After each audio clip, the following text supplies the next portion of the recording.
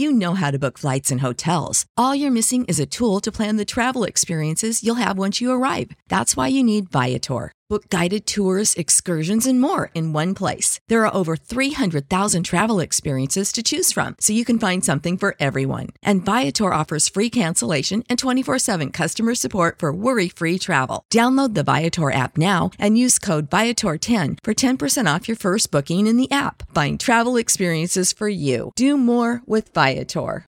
Save big on brunch for mom, all in the Kroger app. Get 16-ounce packs of flavorful Angus 90% lean ground sirloin for $4.99 each with a digital coupon. Then buy 2, get 2 free on 12 packs of delicious Coca-Cola, Pepsi, or 7-Up, all with your card. Shop these deals at your local Kroger today, or tap the screen now to download the Kroger app to save big today. Kroger, fresh for everyone. Prices and product availability subject to change. Restrictions apply. See site for details. Marianne. Capítulo 1.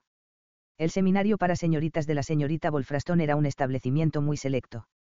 No solo prometía dotar a sus jóvenes con todos los logros que un progenitor pudiera desear sin peligro de que adquirieran un exceso de conocimientos poco necesarios, sino que se negaba a abrir sus sagrados portales a cualquiera de las muchas familias adineradas cuyas fortunas se hacían en el comercio y que deseaban que sus hijas se codearan con otras jóvenes que no estuvieran tan mancilladas. Así, los padres que tenían poco interés en supervisar la educación de su prole y no deseaban las molestias de tenerla bajo sus pies o contratar a una institutriz, podían enviar felizmente a sus hijas lejos sin ningún remordimiento de conciencia y, por solo 4 guineas más, podían dejarlas al cariñoso cuidado de la señorita Wolfraston durante todo el año, si así lo deseaban. El hecho de que el hermano de la señorita Wolfraston, quien se dedicaba al comercio, hubiera comprado para ella el gran establecimiento situado a las afueras de Bath, no podía de ninguna manera restar méritos a la reconocida calidad del seminario. De hecho, el elegante comportamiento y los modestos modales que mostraban las jóvenes cuando debutaban en sociedad las distinguían inmediatamente como una de las chicas de la señorita Wolfraston. Podían presentarse con confianza e impresionar al mundo en general con sus logros, y luego olvidarse rápidamente de ellos una vez que consiguieran marido. 3 de las mayores de estas jóvenes compartían una gran habitación en el ala este de la mansión con arquitectura palladiana. Cada una había cumplido recientemente los 17 años y si no habían aprendido ya suficientemente bien los logros necesarios para toda joven en busca de marido, era poco probable que lo hicieran. Era de suponer que el vínculo de la edad y el estrecho confinamiento las uniera en una íntima amistad, y esto era ciertamente cierto en el caso de 2 de las jóvenes. La señorita Marianne Montague, una belleza morena, era amable, vivaz e inteligente, y un complemento para su amiga, la señorita Charlotte Fletcher, quien era rubia, tímida y retraída. La tercera ocupante de la habitación, Lady Georgiana Bass, era inusualmente alta, pero, por suerte, no padecía la ligera torpeza que a veces entorpecía a las jóvenes que sufrían tal aflicción. No se esforzaba por ocultarlo, en todo caso, lo resaltaba colocando sus abundantes mechones negros en lo alto de la cabeza y comportándose de forma muy erguida y orgullosa. Con unos rasgos perfectamente simétricos y una tez impecable, podría haber eclipsado tanto a Marianne como a Charlotte si no fuera por el mohinosco que adornaba su boca de capullo de rosa con demasiada frecuencia. Mantenía un aire de superioridad absoluta en todo momento, y rara vez se mostraba lo suficientemente inflexible como para compartir un momento de humor o un cotilleo. Era mucho más probable que soltara un comentario mordaz en su conversación, pues su mordacidad solo era comparable a su indudable ingenio. Los caprichos de sus caracteres podrían haber sido explicados por sus diferentes orígenes. Lady Georgiana venía de una muy buena estirpe y se le había inculcado este hecho afortunado casi desde la hora de su nacimiento. Su padre, el conde de Westbury, podía trazar el origen de su ascendencia hasta antes de la conquista normanda, y estaba justamente orgulloso de tal linaje. Su madre era una belleza acreditada, desgraciadamente, este recurso tan deseado solo era igualado por su vanidad. Se había conformado con que su hija fuera educada en casa por una institutriz superior hasta que amenazó con igualarla, si no eclipsarla, en apariencia. Fue una suerte para su tranquilidad que un conocido le hubiera mencionado el magnífico seminario de la señorita Wolfraston, permitiéndole así alejar a la hija, que era un recuerdo constante de su lejana juventud, de su entorno inmediato sin parecer la criatura desalmada que sin duda era. No era de extrañar que Lady Georgiana, cuya institutriz no había dejado de proporcionarle una muy buena educación, se encontrara sin nada que aprender en el seminario de la señorita Wolfraston, aparte quizá del arte de la conversación agradable, pues al no haberse beneficiado del calor de la amabilidad humana, no sabía cómo ser agradable ante los demás. Charlotte la admiraba. Habiendo quedado huérfana poco después de cumplir los 12 años, había caído bajo el cuidado del heredero y sucesor de su padre, su primo Lord Seymour. Como joven soltero, no podía esperarse que supiera cómo arreglárselas con una muchacha de tan temprana edad.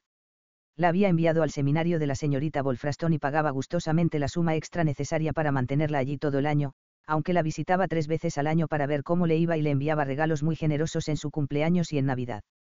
Marianne era hija de Sir Frederick Montague. Este sentía afecto por su hija y había adorado a su madre. Este afecto lo había llevado a volver a casarse. Cada vez era más consciente de que Marianne y su hijo deseado durante mucho tiempo, quien había nacido solo unas horas antes de la muerte de su esposa, carecían de la suave dirección que solo una mujer podía proporcionar. Sin esperar encontrar nunca a nadie a la altura de su querida esposa fallecida, tal vez no había sido tan discernidor como podría haberlo sido. Al principio, la madrastra de Marianne había parecido adorar a su nueva hijastra, pero este cariño se había desvanecido poco después de que ella se instalara en la residencia real de Harwich. Al ver que Marianne era desconcertantemente independiente y testaruda, y que tenía una indeseable influencia sobre su padre, la mujer no había perdido tiempo en persuadirlo de que lo mejor para Marianne sería ir a la escuela, donde se beneficiaría de la compañía de otras jóvenes y puliría sus modales alarmantemente escandalosos antes de su debut en sociedad. Marianne no se había opuesto, descubrió que no podía soportar que el lugar de su madre fuera usurpado por una mujer que era muy inferior a ella y, con una madurez superior a la de su edad, se había percatado de que su continua presencia solo podría quebrantar la paz de su padre. Como era costumbre después de cenar, las 3 damas se sentaron en el salón que habían reservado para su uso personal. Se acercaban las vacaciones de verano y cada una tenía mucho en qué pensar. Tu primo te llevará por fin a casa esta vez, le dijo suavemente Marianne a su amiga. La aguja de Charlotte flotaba sobre el dechado que estaba cosiendo y sus hombros se hundieron un poco. Ha mencionado que debe buscarme una acompañante, pero no estoy segura de darle mucha importancia. Él no puede dejarte aquí para siempre, dijo secamente Lady Georgiana. No sé cómo has soportado quedarte aquí todo el año, es muy aburrido. Debe ser muy egoísta y despiadado. No creo que él sea cruel, siempre es muy agradable cuando me visita. Creo que siente que soy feliz aquí. ¿Y le has dicho lo contrario?, preguntó Lady Georgiana con altanería. Oh, no, admitió Charlotte en voz baja. Al principio estaba muy triste, pero era de esperar después de perder a mamá y papá tan repentinamente, pero entonces la señorita Ayes llegó y fue tan amable y comprensiva que empecé a sentirme mejor. De hecho, será muy extraño no vivir aquí ahora. Debo admitir que la idea me intimida un poco. Estoy segura de que él te encontrará una acompañante espléndida y te lanzará a la sociedad. Espero que debutemos juntas el próximo año, animó Marianne. Los hombros de Charlotte se hundieron un poco más, pero esbozó una sonrisa trémula. Yo también lo espero. Será mucho menos aterrador si estás ahí para apoyarme. ¿De qué demonios hay que aterrorizarse?, dijo Lady Georgiana con cierta aspereza. Has aprendido a hablar, caminar, coser, bailar y tocar, por muy poco que sea, y eres bastante hermosa. Si tan solo aprendieras a vencer tu timidez, estoy segura de que triunfarías. Marianne le lanzó una mirada algo exasperada. Creo que descubrirás, Georgiana, que la timidez no es algo de lo que puedas despojarte como lo harías con un manto. Lady Georgiana levantó las cejas delicadamente arqueadas. Seguramente todo es cuestión de determinación, ¿no? Charlotte le dirigió una tímida mirada. No hay nada que te dé miedo. Lady Georgiana miró a Charlotte como si le sorprendiera que se hubiera atrevido a hacer la pregunta, y sus cejas bajaron lentamente hasta que su suave ceño se arrugó. Por un momento pareció que no se iba a dignar a contestar, pero cuando las inquisitivas miradas de sus compañeras se desviaron con expresión de decepción, habló en voz tan baja que tuvieron que inclinarse hacia ella para capturar sus palabras. Sí. Que me obliguen a casarme con el conde de Wedmore. Sus bocas se abrieron de la manera más impropia de una dama, tan sorprendidas de que ella hubiera considerado oportuno confiarles algo como ellas lo estaban ante la información recibida. ¿Él no te agrada?, preguntó Charlotte con suavidad. Lady Georgiana soltó una risita áspera. Me han informado de que el hecho de que me agrade o no, no tiene nada que ver con el asunto. Es rico, de buena familia y tiene una reputación intachable. El hecho de que tenga alrededor de 40 años, que sea obeso y extremadamente aburrido, no puede contrarrestar en modo alguno estas excelentes cualidades. Seguro que puedes rechazar su oferta, exclamó Charlotte, horrorizada por la imagen que estas palabras habían evocado. Mis padres están decididos a casarme, respondió Georgiana con rotundidad. Desean que lo haga antes de que tenga siquiera una temporada para que él no pueda tener rival en mi cariño. Un brillo travieso apareció en los profundos ojos marrones de Marianne. Seguramente lo único que hace falta, Georgiana, es un poco de resolución. La gélida mirada de Lady Georgiana se volvió bruscamente hacia Marianne. Charlotte contuvo la respiración, admirada por la audacia de su amiga, pero segura de que recibiría una respuesta mordaz. Pero al ver que en los ojos de Marianne brillaba más el humor astuto que el rencor, esbozó una sonrisa a regañadientes y se echó a reír. Tú sí, reconoció. Supongo que me lo merecía. No podrías recurrir a tu madre, al menos. Marianne estaba segura de que la suya nunca la habría forzado a una situación semejante. El raro humor que había iluminado brevemente los profundos ojos azules de Lady Georgiana se desvaneció con rapidez. Sacudió la cabeza. Cuanto antes se deshaga de mí, más feliz será. La puerta del salón se abrió ante sus palabras. Una señora muy pulcra entró en la habitación. Sus movimientos estaban marcados por la gracia y la elegancia que se había dedicado a enseñar a las demás. Su intenso cabello castaño estaba recogido, y miraba a las jóvenes con ojos verdes muy abiertos y una leve sonrisa en sus gruesos labios. Deja de encorvarte, Charlotte, dijo suavemente. No recuerdo cuántas veces te he asegurado que encorvarte así no te hará desaparecer, sino que solo conseguirá que destaques más cuando entres en sociedad. Sí, señorita Hayes, enderezó la columna inmediatamente, más por el deseo de complacer a su profesora favorita que por el disgusto que pudiera haber sentido ante la reprimenda. Luego, su mirada se dirigió a la joven sentada en el asiento junto a la ventana. Lady Georgiana, ese libro le resultará mucho más fácil de leer si lo coloca de la manera correcta. Marianne se cubrió la boca con la mano para ocultar su sonrisa cuando sintió que esos ojos de águila se volvían en su dirección. Marianne, pretendías bordar una ardilla en tu reticule o tus iniciales. Si es lo segundo, has fracasado miserablemente y debes empezar de nuevo. Esa jovencita, lejos de mortificarse, miró el trozo de tela desechado en su regazo y ahogó una risita, con su humor reflejado en los ojos de la señorita Hayes. Ahora, chicas, me temo que debido a que la señorita Wolfraston está un poco indispuesta hoy, acabo de enterarme de que cada una de vosotras ha recibido una carta esta mañana. Marianne y Charlotte se pusieron de pie de inmediato, pero Lady Georgiana permaneció en su sitio con una marcada falta de entusiasmo, obligando a la señorita Hayes a cruzar la habitación para entregársela. Os daré tiempo para leerlas, pero luego debéis retiraros todas, ha sido un día muy largo, y estoy demasiado cansada para quedarme despierta esta noche. Cuando la señorita Hayes hubo salido de la habitación, Marianne dijo. Como esta es una velada de confesiones, ¿qué os parece compartir nuestras noticias? Te quejas de que aquí todo es muy aburrido, Georgiana, así que leamos nuestras cartas por turnos. Lady Georgiana se encogió de hombros. Si eso te complace, pero te advierto que dudo mucho que las mías tengan algo interesante para entretenerte. Marianne le sonrió. No había sido más amigable con Georgiana, pero las revelaciones de esta noche le habían dado tiempo para reflexionar. Era una lástima que hubiera tenido que esperar casi hasta fin de año para relajarse un poco, pero ahora se percataba de que detrás de esa fachada fría había vulnerabilidad. Era, se dio cuenta, el vínculo que ellas compartían. Tú primero, Charlotte, dijo Marianne. Imagino que tu carta es de Lord Seymour. Charlotte parecía un poco desconcertada. No. No reconozco la caligrafía, pero es demasiado elegante para ser suya. Marianne parecía intrigada. Bueno, ¿quién más te escribe? Nadie, dijo Charlotte. Mi único otro pariente consanguíneo vive en la India y hace años que no sé nada de la tía abuela Augusta. Lady Georgiana empezó a mostrarse un poco interesada. Abandonó el asiento de la ventana y se acercó al fuego que ardía suavemente en la chimenea. Pues venga, ábrela, se sentó en el borde del sofá junto a Marianne. Charlotte rompió el sello y empezó a hojear la carta. No, no, Marianne agitó un dedo en señal de reprimenda. Eso es trampa. No debes dejarnos en semejante incertidumbre. Oh, claro que no, se aclaró la garganta, un poco cohibida.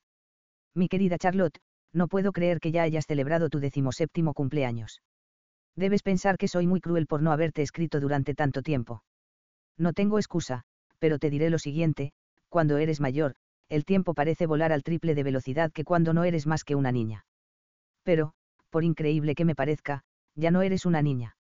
Lord Seymour me escribió hace algún tiempo pidiéndome consejos sobre cuándo y cómo sacarte, solo que yo ya había dejado la India y la carta y yo nos cruzamos en algún lugar del viaje. Sin embargo, esta por fin me ha encontrado, y nunca me sentí más mortificada que cuando descubrí que la única hija de mi pobre sobrina difunta había crecido en una escuela. Los hombres son criaturas tan desconsideradas. Bueno, he hablado con tu primo y ya no te quedarás allí. En este momento estamos en nuestra finca cerca de Dorchester, y Lord Carstairs y yo estamos de acuerdo en que debes venir con nosotros tan pronto como sea posible. También le he enviado una carta a la señorita Wolfraston informándole de este acontecimiento, al igual que Lord Seymour. Así que, hija mía, recoge tus cosas y prepárate para ser acogida de nuevo en el seno de tu familia. Con cariño, Tu tía abuela Augusta. Charlotte leyó las palabras en un tono soso, casi como si estuviera leyendo una de sus lecciones de un árido libro de historia. De hecho, el contenido de la carta le parecía tan inverosímil como muchos de los cuentos que había leído. Marianne, quien siempre había tenido una excelente imaginación, les impregnó los tonos cariñosos de una excéntrica consentidora, envuelta en capas de muselina exótica y con un magnífico turbante en la cabeza. Inclinándose hacia adelante, cogió las manos de Charlotte entre las suyas. Pero esto es maravilloso, dijo, sonriendo. Tu tía abuela parece maravillosa, Charlotte. Por fin vas a tener un hogar. Incluso Lady Georgiana ofreció una pequeña sonrisa. Es una buena noticia, Charlotte. Por favor, acepta mis felicitaciones. Me he dado cuenta de que no es nada agradable ser expulsada de tu propia casa. Que hayas sufrido este inconveniente durante tanto tiempo sin una sola queja es tan encomiable como indignante. Gracias, Georgiana, dijo Charlotte en voz baja antes de volverse hacia Marianne. Ahora te toca a ti, creo. Es de tu padre. Sí, Marianne sonrió, desplegando su misiva. Pero os advierto que papá a veces divaga un poco. Querida Marianne, espero que estés bien y te sientas feliz. Es muy extraño no tenerte cerca. A menudo levanto la mirada esperando verte acurrucada en el sofá de mi estudio con la nariz metida en un libro. Tu hermano está bien y se ha acostumbrado a la equitación como un pato al agua. No debería sorprenderme, tú eras igual. Estaba deseando verte este verano, pero debo dejar a un lado mis anhelos egoístas porque tengo noticias emocionantes para ti. Tu tía Fanny nos visitó la semana pasada. Ha decidido que desea visitar el manantial de Cheltenham, ya que ha oído hablar muy bien del centro turístico y no se siente muy bien. Obviamente eso no es lo emocionante. Bueno, ¿dónde estaba? Ah, sí. Ha pedido que la acompañes, porque está segura de que te gustará, ya que le han asegurado que allí hay muchas cosas divertidas, y te dará la oportunidad de conocer un poco la sociedad antes de tu debut oficial la próxima temporada. Ha indicado que puedes llevar a una amiga si lo deseas, ya que no puede garantizar que siempre tendrá la energía necesaria para entretenerte plenamente y no puede prescindir de las atenciones de su acompañante, la señorita Bragg. Si no deseas ir, por supuesto debes venir a casa. Pero debo admitir que parecía un poco decaída, y estoy segura de que tu madre habría deseado que ofrecieras tu apoyo a su única hermana. Tú eres siempre un rayo de sol y estoy seguro de que una semana en tu compañía le hará mucho más bien que cualquier cantidad de agua de los manantiales de allí. Con el mayor afecto, papá. Bueno, parece que hoy es un día de sorpresas, dijo Georgiana. ¿Irás? Oh, sí, Marianne sonrió. La tía Fanny es muy amable. Pero desde la muerte de mi tío sufre de vez en cuando un ataque depresivo. La verdad es que se ha vuelto algo hipocondríaca. Supongo que su último médico le ha recomendado las aguas de Cheltenham. En todo caso, le hará bien salir. Antes era muy alegre, pero desde que enviudó lleva una vida muy tranquila. Lady Georgiana desdobló lentamente la carta, con una leve sonrisa curvando sus labios. Espero que no sea una de mis tías invitándome a visitarla. Las dos son malhumoradas y muy exigentes. Preferiría quedarme aquí antes que sufrir ese destino. Georgiana, me temo que tendré que prescindir de ti un poco más. Tu hermano no está nada bien. El médico me asegura que no corre peligro, pero tiene una tos muy fuerte y, como es contagiosa, no sería prudente que vinieras a vernos todavía. Había invitado a Lord Wedmore a una pequeña fiesta para celebrar tu regreso a casa y he tenido que posponerla. Esto es de lo más molesto. Mamá. Lady Georgiana se quedó sentada mirando la carta un momento, con el rostro pétreo. Parece que voy a quedarme aquí después de todo. No, no lo harás, dijo Marianne. Los apagados ojos de Lady Georgiana parpadearon hacia ella. La tía Fanny ha dicho que puedo llevar a una amiga, ¿no es así? Un destello de sorpresa iluminó momentáneamente su rostro. Mamá nunca lo permitirá, dijo Georgiana en voz baja. Eso déjamelo a mí, Marianne cubrió sus manos cuidadosamente cruzadas con las suyas. No conoces a la tía Fanny. Es demasiado perezosa para disfrutar escribiendo cartas, por eso he recibido su invitación a través de papá, pero puede ser muy persuasiva. Ha tenido un matrimonio excelente con el conde de Brancaste, quien se movía en los círculos más selectos. Le escribiré inmediatamente y le explicaré tu caso. Estoy segura de que ella convencerá a tu madre. Lady Georgiana esbozó una sonrisa ligeramente débil. Puede que no conozca a tu tía Fanny, pero sí a mi madre. Pero gracias, es muy amable de tu parte. La puerta se abrió ante sus palabras y la señorita Ayes entró de nuevo en la habitación. Señorita Ayes, de verdad voy a pasar el verano con la tía abuela Augusta. La voz de Charlotte estaba llena de dudas. Así es, y lo que es más, iré contigo, querida. Oh, Me alegro mucho, chilló Charlotte, poniéndose en pie de un salto. Pero, ¿cómo? ¿Por qué? Charlotte, intenta tener un poco de decoro, por favor. Sus palabras fueron suavizadas por la sonrisa que acechaba en sus ojos. Tu tía abuela ha estado muy pendiente de ti. Parece que has mencionado mi nombre a tu primo en más de una ocasión y él, a su vez, se lo mencionó a tu tía abuela. Ella y su marido conocieron a mi abuelo, Lord Beaumont, y afirma que me conoció cuando yo era niña, aunque no lo recuerdo. Me ha pedido que no solo te lleve con ella, sino que me quede como tu acompañante durante el verano. Lady Georgiana se apresuró a salir de la habitación, con una expresión de asombro en el rostro y los ojos sospechosamente brillantes. La presencia de la señorita Ayes era lo único que podría haber hecho soportable su estancia. Capítulo 2. Era un glorioso día de verano. El sol banaba la larga y caliente calle de Cheltenham Street.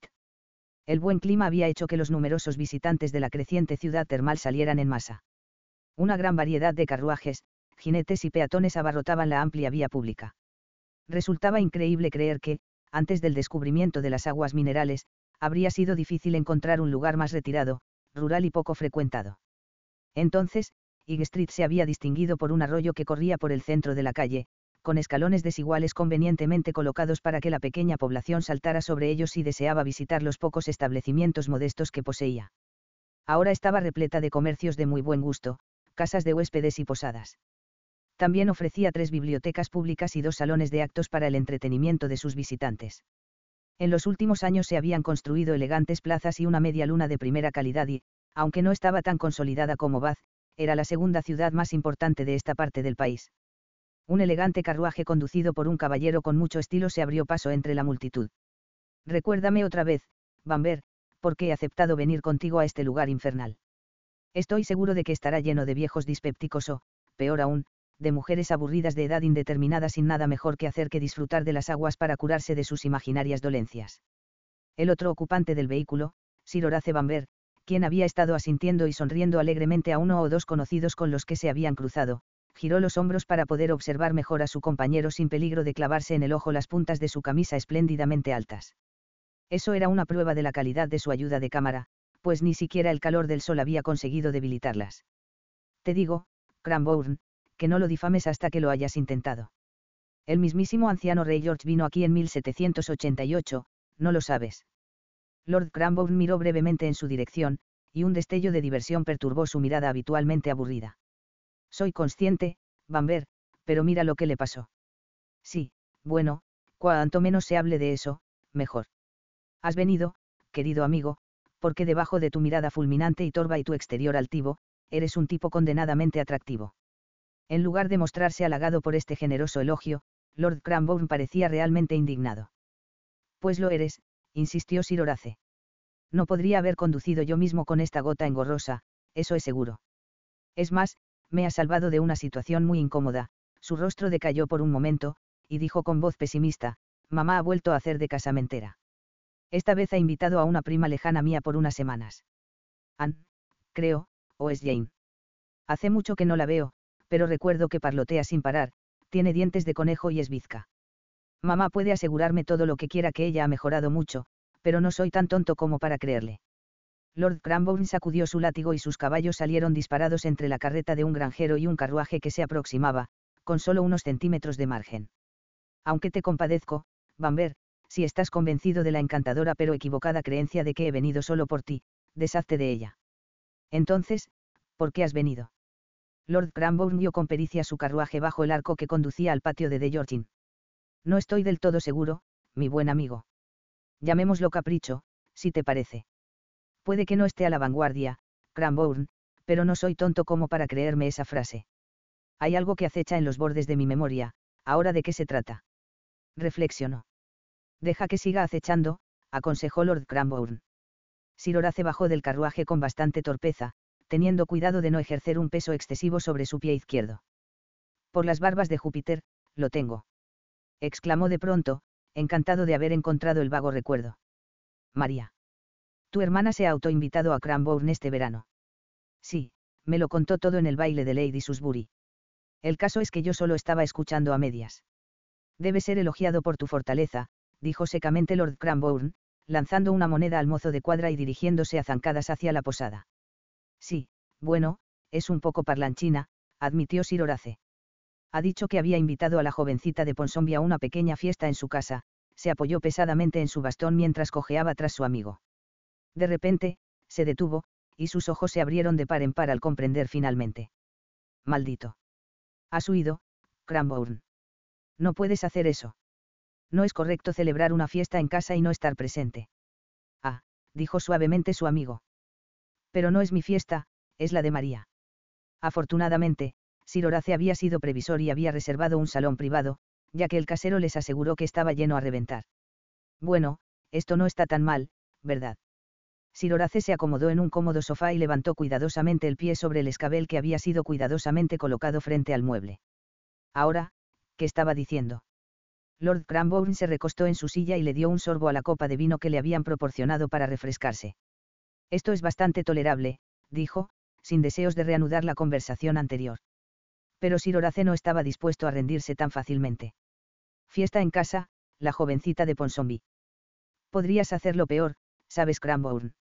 Una muchacha atractiva, buena familia y todo eso. Pero con una risa que podría romper un cristal, murmuró Lord Cranbourne. Oh, eres demasiado generoso en tus exigencias, protestó su amigo. Pensé que podrías conseguir un emparejamiento con Lady Anne Richmond la temporada pasada. No puedes negar que tenía gracia, elegancia y belleza. Ciertamente parecía muy prendada de ti. Lord Cranbourne cruzó una pierna larga y musculosa sobre la otra y pareció quedar fascinado con sus lustrosas botas de arpillera. Creo que sabes que estaba prendada de la perspectiva de gastar mi fortuna. Bueno, no puedes culparla por eso, hombre. Nunca conocí a una mujer que no disfrutara la idea de gastar una fortuna si pudiera poner sus manos en ella, después de todo. ¿Qué es lo que quieres en una esposa? Lord Cranbourne parecía pensativo. No puedo decírtelo. Solo sé que aún no lo he encontrado en ninguna de las muchas y variadas damas que conozco, soltó una carcajada irónica. Tal vez serían más atractivas si mostraran tanto interés por mí como por mis recursos. Sir Horace había estado parcialmente recostado de la manera más desaliñada, pero se irguió de golpe al verse sorprendido por una revelación cegadora, y sus ojos verdes brillaron con una rara vivacidad. Por Júpiter, Cranbourne, nunca lo habría creído de ti. Eres un romántico. Los labios de Lord Cranbourne se torcieron en una mueca. No seas tonto más allá de lo que puedas evitar, Bamber. No creo que ninguno de mis antiguos contactos vaya a aplicarme ese epíteto en particular. Sir Horace se rió con un buen humor inalterable. Ya, venga, Cranbourne, no es necesario ese tono. ¿Acaso no te conozco casi desde que estábamos aprendiendo a caminar? Tu secreto está a salvo conmigo. De todos modos, no me refería a tus amantes. Ahora que lo pienso, no entiendo por qué te preocuparía que alguien solo te quisiera por tu dinero. Debiste haber gastado una fortuna con la última.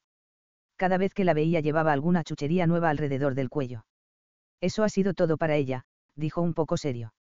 Era tan codiciosa como hermosa, pero al menos tenía el mérito de no fingir nunca estar interesada en otra cosa. De pronto, Sir Horace pareció incómodo. Se llevó la mano a la cabeza. Maldita sea mi desgraciada memoria. Había olvidado a Melissa. Te sugiero que vuelvas a olvidarla, dijo su amigo en voz baja. Bueno, lo intentaré, amigo. Pero ese es el problema con los recuerdos, no puedes coger uno cuando lo necesitas, y cuando menos te lo esperas, uno te golpea repentinamente la cabeza y no puedes deshacerte de él. Lord Cranbourne cerró los ojos con cansancio. La imagen de una criatura alta y grácil, de cabellos dorados y risueños ojos azules inundó su mente. No había sido más que un chaval cuando se enamoró de Melissa Gordon 7 años atrás, y sus sentimientos habían sido profundos. Ella lo había animado en todo momento, llamándolo por su nombre de pila cuando se encontraban solos y permitiéndole robarle un beso o dos en un rincón oscuro fuera de un salón de baile abarrotado. Sin embargo, cuando él le había propuesto matrimonio, ella lo había rechazado sin pensárselo 2 veces. Oh, Anthony, ella se había reído. No puedo. Debes ver que no puedo. No eres más que un segundo hijo. Al día siguiente, ella había aceptado la propuesta de Lord Silchester, quien podría haber estado en sus 50, pero tenía la distinción de ser un marqués. Se casaron por licencia especial en cuestión de días. Enfadado y desilusionado, había convencido a su padre para que le comprara sus rangos de oficial, y había estado a punto de partir hacia Portugal cuando descubrió que su situación había sido cruelmente alterada. Tanto su padre como su hermano habían contraído la fiebre y habían muerto en menos de una semana. Había regresado a Cranbourne como el conde. Oh, ¿dónde está mi capota? Charlotte miró frenéticamente a su alrededor. No debo hacer esperar a la señorita Hayes. Aquí está, tonta. Georgiana había estado ayudándola a empacar, incapaz de ver sus intentos desesperadamente desorganizados de lograr la hazaña.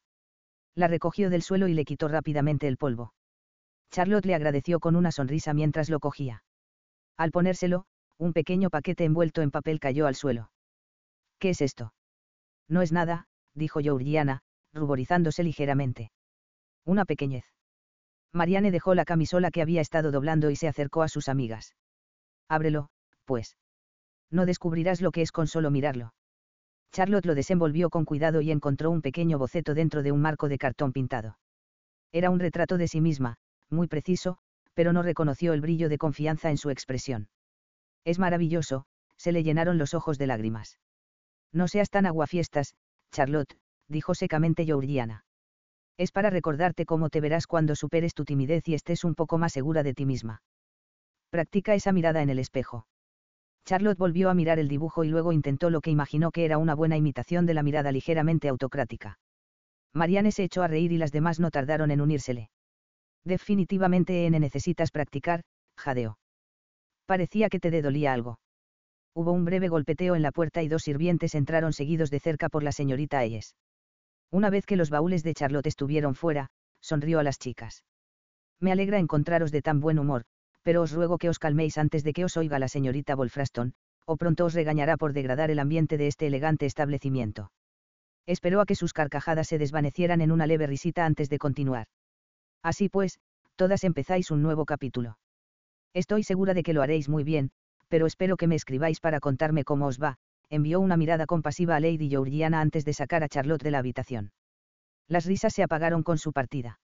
Marianne metió las últimas pertenencias en el baúl y cerró la tapa con firmeza. Su padre iba a enviar el resto de sus cosas directamente a Cheltenham con su criada. Su carruaje ya la esperaba, pero Marianne se había entretenido en empacando, reacia a dejar sola a su compañera de habitación. Envió una mirada secreta en dirección a Lady Georgiana. Parecía que su predicción de que su madre nunca le permitiría visitar Cheltenham con Marianne iba a ser cierta. No había llegado ninguna carta. Estoy segura de que Lady Westbury enviará a buscarte antes de que pase mucho tiempo, dijo amablemente. Y ahora tendrás la habitación para ti sola. Recuerdo lo enfadada que estabas cuando descubriste que tenías que compartirla. Lady Georgiana hizo una mueca. Yo era insufrible, ¿verdad? Un poco, admitió Marianne con una sonrisa. Su amiga soltó una pequeña y dura carcajada. Echaré de menos tu honestidad y tu humor. Cruzó la habitación hacia una cajonera que encajaba perfectamente bajo la ventana. Cogió algo y caminó hacia Marianne, con las manos a la espalda. Tal vez esto lo compense, extendió un brazo y de un dedo delgado colgaba un elegante reticule. Era de seda blanca, y en el centro tenía una rosa delicadamente bordada rodeada de follaje verde. Debajo y de manera cuidadosa, las iniciales de Marianne. Para sorpresa de Georgiana, Marianne avanzó y la abrazó. Gracias, le dijo suavemente. Es muy superior a mi torpe intento. Señoritas. Se separaron al oír el tono de desaprobación de la señorita Wolfraston. Una dama pequeña y regordeta, de nariz aguileña y ojos pequeños y brillantes, estaba de pie en la puerta. No os he enseñado que es muy vulgar mostrar un exceso de emoción. Se quejó, entrando en la habitación. Las miradas de Marianne y Georgiana se cruzaron brevemente, con un atisbo de risa en ambas, antes de mirar al suelo. Así está mejor. Espero que cuando salgáis a la sociedad recordéis que vuestro comportamiento se refleja directamente en este seminario. Lady Georgiana, acabo de recibir una carta de Lady Westbury. Parece que, después de todo, irá con la señorita Montague. Le sugiero que ella le ayude a hacer las maletas, pues ya va retrasada. Pero eso es maravilloso, exclamó Marianne. No estoy del todo segura de que eso sea prudente, dijo la señorita Wolfraston con tono moderado. Es una lástima que solo lleve 2 cursos en esta escuela, señorita Montague, porque a menudo manifiesta una vivacidad que no es nada agradable. Haría bien en observar atentamente a Lady Georgiana y seguir su ejemplo, pues ella, me complace decirlo, siempre se comporta con reticencia y dignidad. Las chicas entraron en acción en cuanto la puerta se cerró tras ella. Es toda una excéntrica, dijo Georgiana, cogiendo al azar montones de ropa y arrojándola sobre su cama, con su tendencia a la organización superada por su deseo de marcharse de la escuela. Las dos llevamos aquí solo 2 cursos y, sin embargo, la señorita Wolfraston se atribuye todos mis posibles méritos, pero no hace lo mismo con ninguno de tus aparentes defectos. Olvida a la señorita Wolfraston, sonrió Marianne. Empaca. Cheltenham y tía Fanny nos esperan. Capítulo 3. Era tarde cuando llegaron a St. George's Place. La casa que había alquilado la tía Fanny era a la vez elegante y cómoda. Como no le gustaba tener extraños a su alrededor, había traído a sus propios criados, quienes entendían sus necesidades sin que ella tuviera que explicárselas. Milton, su impresionantemente regio mayordomo, las recibió con una distante formalidad que la señorita Wolfraston hubiera aprobado. Lady Georgiana, señorita Montague, la saludó con voz baja y mesurada, y una ligera reverencia. Lady Brancaste se encuentra en un baile en el salón de actos inferior, pero enviaré a buscarla directamente. Oh, no la moleste por nuestra culpa, Marianne sonrió. Ha sido un largo día y estoy segura de que un poco de cena y nuestras camas es todo lo que necesitamos. Su ya rígida postura pareció volverse aún más rígida, pero antes de que él pudiera replicar, una puerta al final del largo pasillo se abrió y una señora regordeta de rostro amable se apresuró hacia ellos. Por fin estáis aquí, señoritas, sonrió, haciendo una rápida reverencia. Soy la señora Setal, el ama de llaves de mi señora. Debéis de estar agotadas. Os acompañaré inmediatamente a vuestras habitaciones y, para cuando os hayáis organizado un poco, la cena estará lista. Una mirada de dolor cruzó por un breve instante el rostro del mayordomo ante la injustificada amabilidad de la señora Setal, pero éste se limitó a sentirle con la cabeza antes de alejarse con aire imponente. Ignorad a Milton, dijo en voz baja mientras subían las escaleras. Parece un hombre rígido, pero es agradable cuando uno llega a conocerlo. Las habían colocado en habitaciones contiguas. Ambas eran amplias y estaban decoradas con un ligero suave tapiz de flores. Cuando Marianne abrió la puerta de su habitación, su rostro esbozó una amplia sonrisa al ver a una criada, solo unos años mayor que ella, arreglando unas cuantas chucherías en su tocador. Nancy. Marianne avanzó a toda prisa y cogió a la criada de la mano. ¿Cómo estás? Muy contenta de verla, señorita, sonrió. La residencia no es lo mismo sin usted para alegrarla. ¿Y cómo están padre y mi hermano? Todo va bien, señorita, no se preocupe. Su padre está disfrutando de pasar tiempo con el joven amo Simon. Es tan bullicioso como debería serlo cualquier niño de 5 años. Marianne enarcó una ceja. ¿Y qué piensa Lady Montague de eso? Todo bien con ella, dijo Nancy. Puede que se haya librado de usted por ahora, señorita, pero ella sabe que no debe causar problemas al intentar abrir una brecha entre su padre y el señorito Simon. Además, con su aspecto angelical y su sonrisa encantadora, él prácticamente la tiene comiendo de la palma de su pequeña y sucia mano. Marianne se rió. Me alegro. Llamaron suavemente a la puerta y Georgiana entró en la habitación. Nancy, esta es mi amiga Lady Georgiana Bass. ¿Te importaría mucho atendernos a las 2? Su criada no puede venir todavía porque está ayudando a cuidar a su hermano pequeño, quien está enfermo. La criada hizo una reverencia. Será un placer, Lady Georgiana. En cuanto haya desempacado el resto de las cosas de la señorita Montague, me ocuparé de las suyas. Georgiana asintió cortésmente. Le estaré muy agradecida. ¿Cómo debo dirigirme a usted? ¿Cuál es su apellido? Es Pugh, milady. Oh, llámala Nancy, dijo Marianne. Lleva con nosotros desde que era una niña y no pude cambiar la costumbre de llamarla por su nombre de pila cuando se convirtió en mi criada. Sí, por favor, hágalo, sonrió la criada. Así será menos confuso. Lady Montague es la única que me llama Pugh, y no consigo acostumbrarme. Georgiana inclinó la cabeza. Muy bien, Nancy. Podía encargarme de los estilos sencillos que teníamos en la escuela bastante bien por mi cuenta, pero necesitaré algo de ayuda si quiero parecer un poco más sofisticada ahora que vamos a entrar en una sociedad más amplia. Así lo hará, milady. Qué linda dupla formaréis. Tienes mucha suerte con tu criada, dijo Georgiana en voz baja mientras bajaban las escaleras. Imagino que podrías confiar en ella. Stokes, mi criada, es mucho mayor que yo y con frecuencia informa a mamá. Me alegro de que no esté aquí porque estaría escribiendo a casa a cada oportunidad para informarla de todos mis movimientos. ¿Por qué? Preguntó Marianne, desconcertada. Siempre eres muy propia, y todo eso es solemne. Georgiana se encogió de hombros. No lo sé. Aunque mamá nunca ha querido pasar mucho tiempo conmigo, siempre le ha gustado conocer cada uno de mis logros o fracasos. ¿Y cuáles son esos fracasos? Preguntó Marianne, intrigada. Sobre todo ser franca. Tener una opinión. Y lo peor de todo, no tener miedo de expresarla. Marianne parecía muy impresionada por estas revelaciones. Ella tiene razón. Lo eres. Lo haces. De pronto, Lady Georgiana sonrió y le dio un suave codazo en las costillas a su amiga. Lo que es bueno para el pavo, es bueno para. Marianne se rió. Lo sé, pero la diferencia es que en mi casa eso no se considera un defecto. Al cabo de un momento, perdió la sonrisa. O al menos, antes no lo era. Cuando llegaron al final de la amplia escalera, Milton entró en el vestíbulo procedente de la sala matinal que daba a la calle y se deslizó silenciosamente junto a ellas. Abrió la puerta principal y una esbelta dama, con un vestido de crepé liso sobre una enagua de satén blanco, que se distinguía por una cinta de terciopelo blanco con gruesas lentejuelas doradas, casi cayó sobre el umbral. Su chal de India, de color ámbar, que se había colocado descuidadamente sobre los brazos, resbaló hasta el suelo mientras alargaba una mano para recuperar el equilibrio. Llevaba el cabello rubio artísticamente recogido en rizos despeinados, sujetos con una cinta de terciopelo blanco. Su aspecto era absurdamente juvenil para una mujer que rondaba los 30 años. Venga, Milton, se quejó, me has dado un buen susto. La señorita Bragg aún no había tocado la campana. Has estado merodeando por ahí toda la noche. Cuando él se agachó para recoger su chal, ella vio a sus visitantes.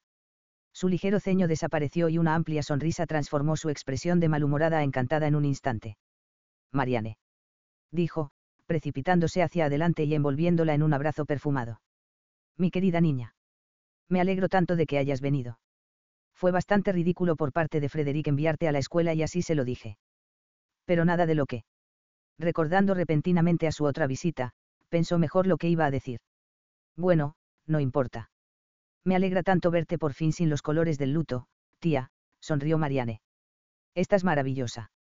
Lady Brancaste soltó una carcajada. No seas ridícula, niña, mi edad de lucir maravillosa ya ha pasado. Pero estoy haciendo un esfuerzo por retomar algunos aspectos de mi antigua vida. Han pasado casi 3 años desde que enviudé y, después de todo, mi pobre Samuel no querría que sufriera eternamente por su muerte. Estoy segura de que no lo querría, coincidió Marianne.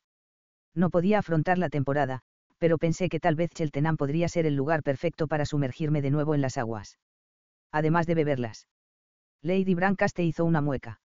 Sí, son positivamente repugnantes, aunque me han asegurado que son mucho más sabrosas que las de Bath. Se volvió hacia su otra invitada y la miró detenidamente. Usted debe ser Lady Georgiana, sonrió. ¿Qué alta es usted? Es maravilloso. Muy impresionante.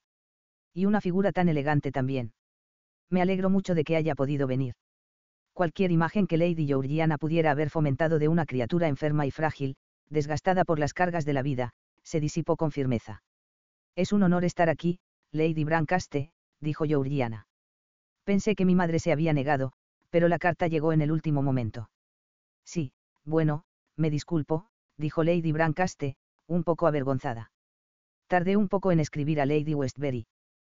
Pero aquí está usted, después de todo.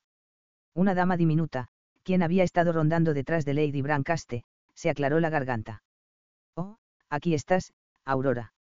No te quedes ahí en las sombras, ven a saludar a nuestras invitadas. A primera vista, la señorita Bragg era todo lo que se podía esperar de una acompañante. Era de edad indefinida, vestía con sencillez, tenía el pelo rojizo, aspecto poco llamativo y era tranquila por naturaleza. Solo el brillo que a menudo acechaba en sus ojos grises pálidos insinuaba profundidades ocultas. Oh, estoy razonablemente bien, gracias, señorita Montague, dijo en voz baja. Qué amable de su parte preguntar. Lady Georgiana asintió cortésmente. Encantada de conocerla. Igualmente, Lady Georgiana. Encantada. ¿Qué dupla tan llamativa hacéis?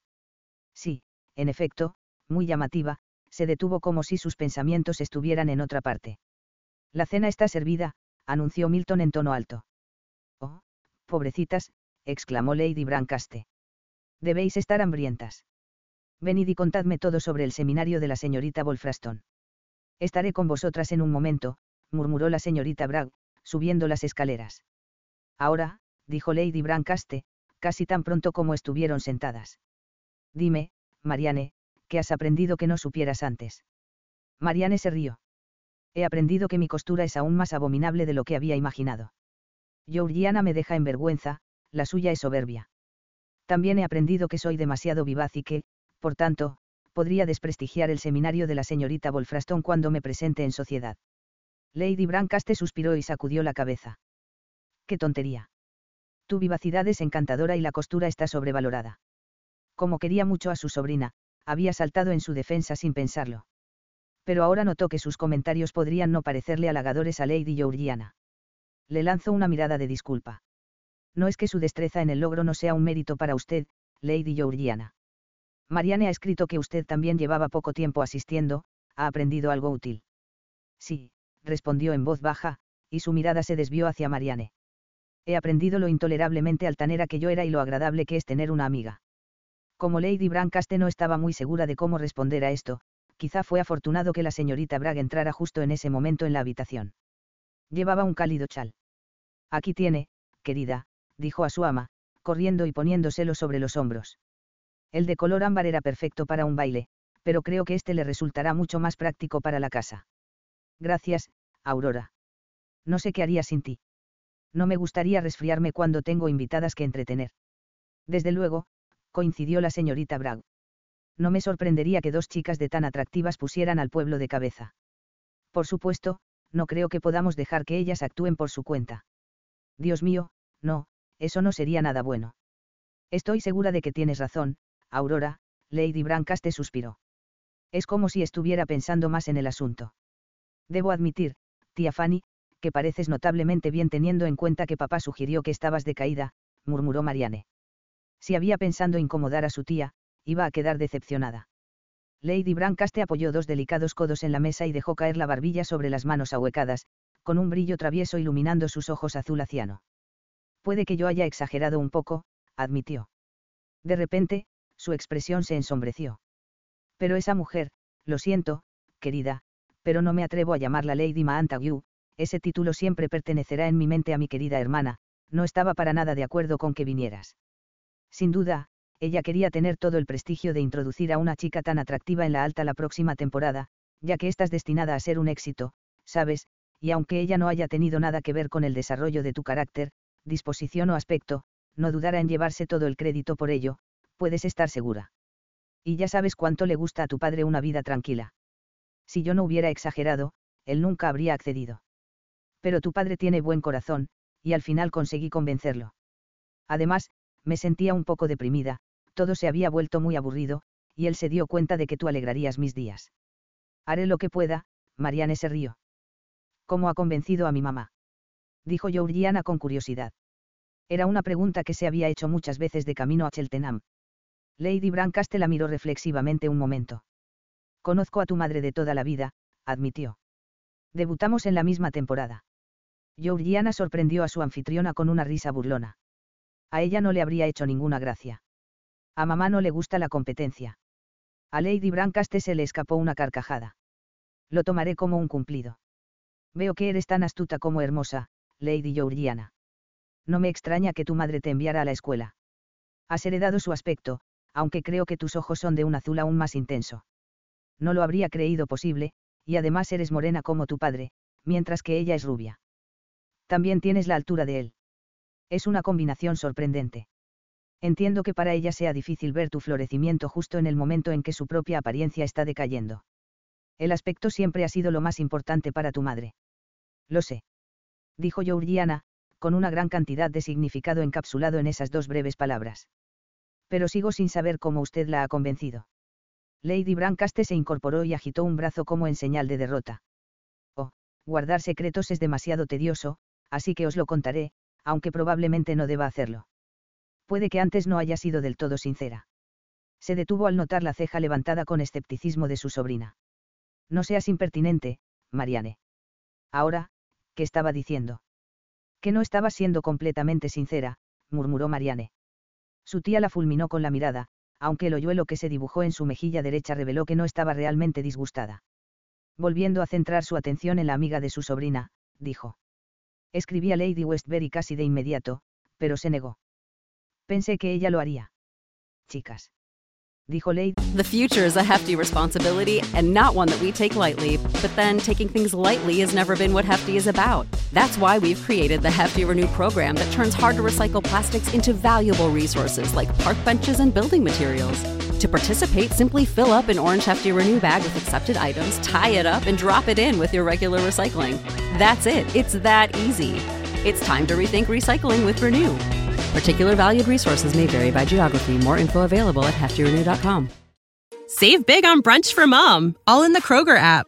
Get 16-ounce packs of flavorful Angus 90% lean ground sirloin for $4.99 each with a digital coupon. Then buy 2, get 2 free on 12 packs of delicious Coca-Cola, Pepsi, or 7-Up, all with your card.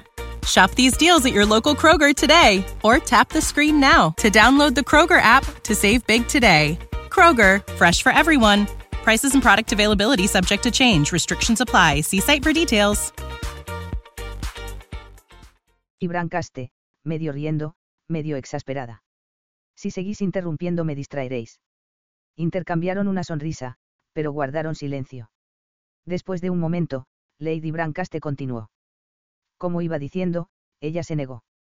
Indicó que Lady Georgiana estaba a punto de establecer una conexión muy deseable y no creía prudente que se expusiera a las masas antes de que el nudo estuviera atado, por así decirlo. Los labios de Georgiana se torcieron con desagrado. Oh, exhaló Lady Brancaste. Veo que no te entusiasma la idea. No tenía intención de preguntar tan pronto, pero ¿quién es? El conde de Wedmore. Oh, mi pobre niña. No funcionará. ¿De verdad que no? Él es, por supuesto, respetable y pudiente, pero muy prosaico y sermoneador. ¿En qué está pensando Serena?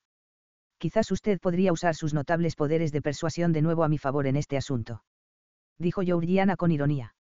Lady Brancaste se quedó pensativa. No prometo nada, querida, pero no me sorprendería en absoluto que se me ocurriera algo. De todos modos, he vuelto a escribir a Lady Westbury, expresándole mi decepción y pidiéndole que reconsidere su decisión. Fue el turno de Georgiana de levantar una ceja escéptica. Y un ligero rubor rosado apareció en las mejillas de Lady Brancaste. Yo podría haber mencionado que si se llegaba a saber, aunque yo, por supuesto, no diría ni pío, que ella había preferido dejar a su hija sola en el seminario cuando había tenido la oportunidad de visitar a sus amigos, eso no se reflejaría bien en ella. Lady Georgiana la miró con asombro. A ella no le habría gustado eso. No. Pero le gustaría aún menos parecer egoísta y mezquina. Capítulo 4. Acostumbradas a los horarios del seminario, Marianne y Georgiana se levantaron temprano. Aún así, cuando entraron en la sala matinal, encontraron a la señorita Bragg sentada junto a la chimenea tejiendo y a Lady Brancaste sorbiendo una taza de chocolate, con un delicado gorro de encaje sobre sus mechones dorados. No parezcáis tan sorprendidas. Se rió. Aquí no tenemos horario de ciudad, sabéis. Tenía intención de mencionarlo anoche, pero entre unas cosas y otras se me olvidó. Me alegra ver que no sois dormilonas. Aunque ahora hay varios manantiales para elegir, me han asegurado que el pozo original sigue siendo el mejor para alguien de mi delicada constitución. Pero se abarrota horriblemente a medida que avanza el día, así que me gusta ir antes de desayunar. Es un paseo agradable y me abre el apetito. Después de estar encerradas todo el día en un carruaje ayer, estoy convencida de que ambas lo disfrutaréis. Al parecer, no era la única con esas costumbres. Cuando llegaron a High Street, ya había un flujo constante de gente paseando por las aceras anchas y limpias en dirección a la iglesia. Las casas que daban a la calle, aunque no tenían un aspecto uniforme, eran lindas y estaban bien cuidadas, algunas de ellas con delicados balcones de hierro forjado, y la impresión general era encantadora. Al girar hacia el cementerio de la iglesia, encontraron un amplio y cómodo paseo bajo la sombra de los árboles, el aire estaba lleno del trino de los pájaros, el día era bueno y las tumbas estaban tan bien cuidadas que no se respiraba el aire de melancolía que marcaba el fallecimiento de los habitantes del lugar. Al entrar en el agradable prado que había más allá, les recibió el gorgoteo de un arroyo. Un camino serpenteante se abría paso a través de este idilio rural, y una larga cadena de colinas a lo lejos añadía cierta singularidad al pintoresco paisaje. Esto es precioso, dijo Marianne. Pensé que te gustaría, su tía sonrió. Siempre te ha gustado pasear por el campo. Cheltenham parece combinar la elegancia de la vida urbana con lo rural de una manera única y agradable. Pero sigue el ejemplo de Lady Georgiana y levanta tu sombrilla, querida. El sol ya calienta bastante y no querrás que te salgan pecas. Habían llegado a un pequeño río, un puente de madera ligeramente arqueado las condujo a un paseo de grava, delimitado a ambos lados por hileras de altos olmos. Al final de este elegante paseo, un arco daba a una plaza. A un lado estaba la sala larga, que servía de refugio en los días más inclementes, y al otro, una zona cerrada albergaba una orquesta cuya suave música no podía dejar de complacer al oído. Apenas habían dado unos pasos hacia la plaza, cuando se les acercó un hombre extravagantemente vestido, luciendo un chaleco a rayas amarillas y verdes, que desentonaba horriblemente con su abrigo azul de baño superfino. El abrigo con buen corte se extendía sobre sus anchos hombros y enmarcaba una figura que seguía siendo impresionante, a pesar de que empezaba a engrosar un poco en torno a la cintura. Su cabello entrecano dejaba al descubierto un rostro apuesto en el que se marcaban claramente las líneas de la disipación. Mi querida Fanny, murmuró, inclinándose sobre su mano. ¿Cómo es que estás aún más hermosa a plena luz del día que bajo la tenue luz de un salón de baile? Lady Brancaste le devolvió la sonrisa que acechaba en los centelleantes ojos castaños del hombre, pero dijo bruscamente: «¡Qué tontería, Robert! Creo que la edad debe de estar oscureciéndote la vista o atrofiándote el cerebro. Permíteme presentarte a mi sobrina, la señorita Montague, y a su amiga Lady Georgiana Bass. Ambas pueden eclipsarme. Chicas, este es Sir Robert Pilkington». Les hizo una cortés reverencia antes de ofrecerle el brazo a Lady Brancaste. «Ven, permíteme que te acompañe a la bomba y te consiga un vaso de esas aguas». «Oh, muy bien», ella le mostró sus hoyuelos. Miró por encima del hombro. «Hay dos caminos muy agradables un poco más adelante, queridas, si queréis explorarlos. No tardaré mucho». Mientras se alejaban, la profunda voz de Sir Robert volvió a ellas.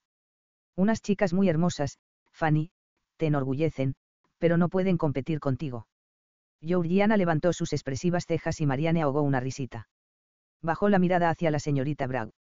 «¿Es Sir Robert la razón por la que la tía Fanny tiene tan buen aspecto? Es su pretendiente».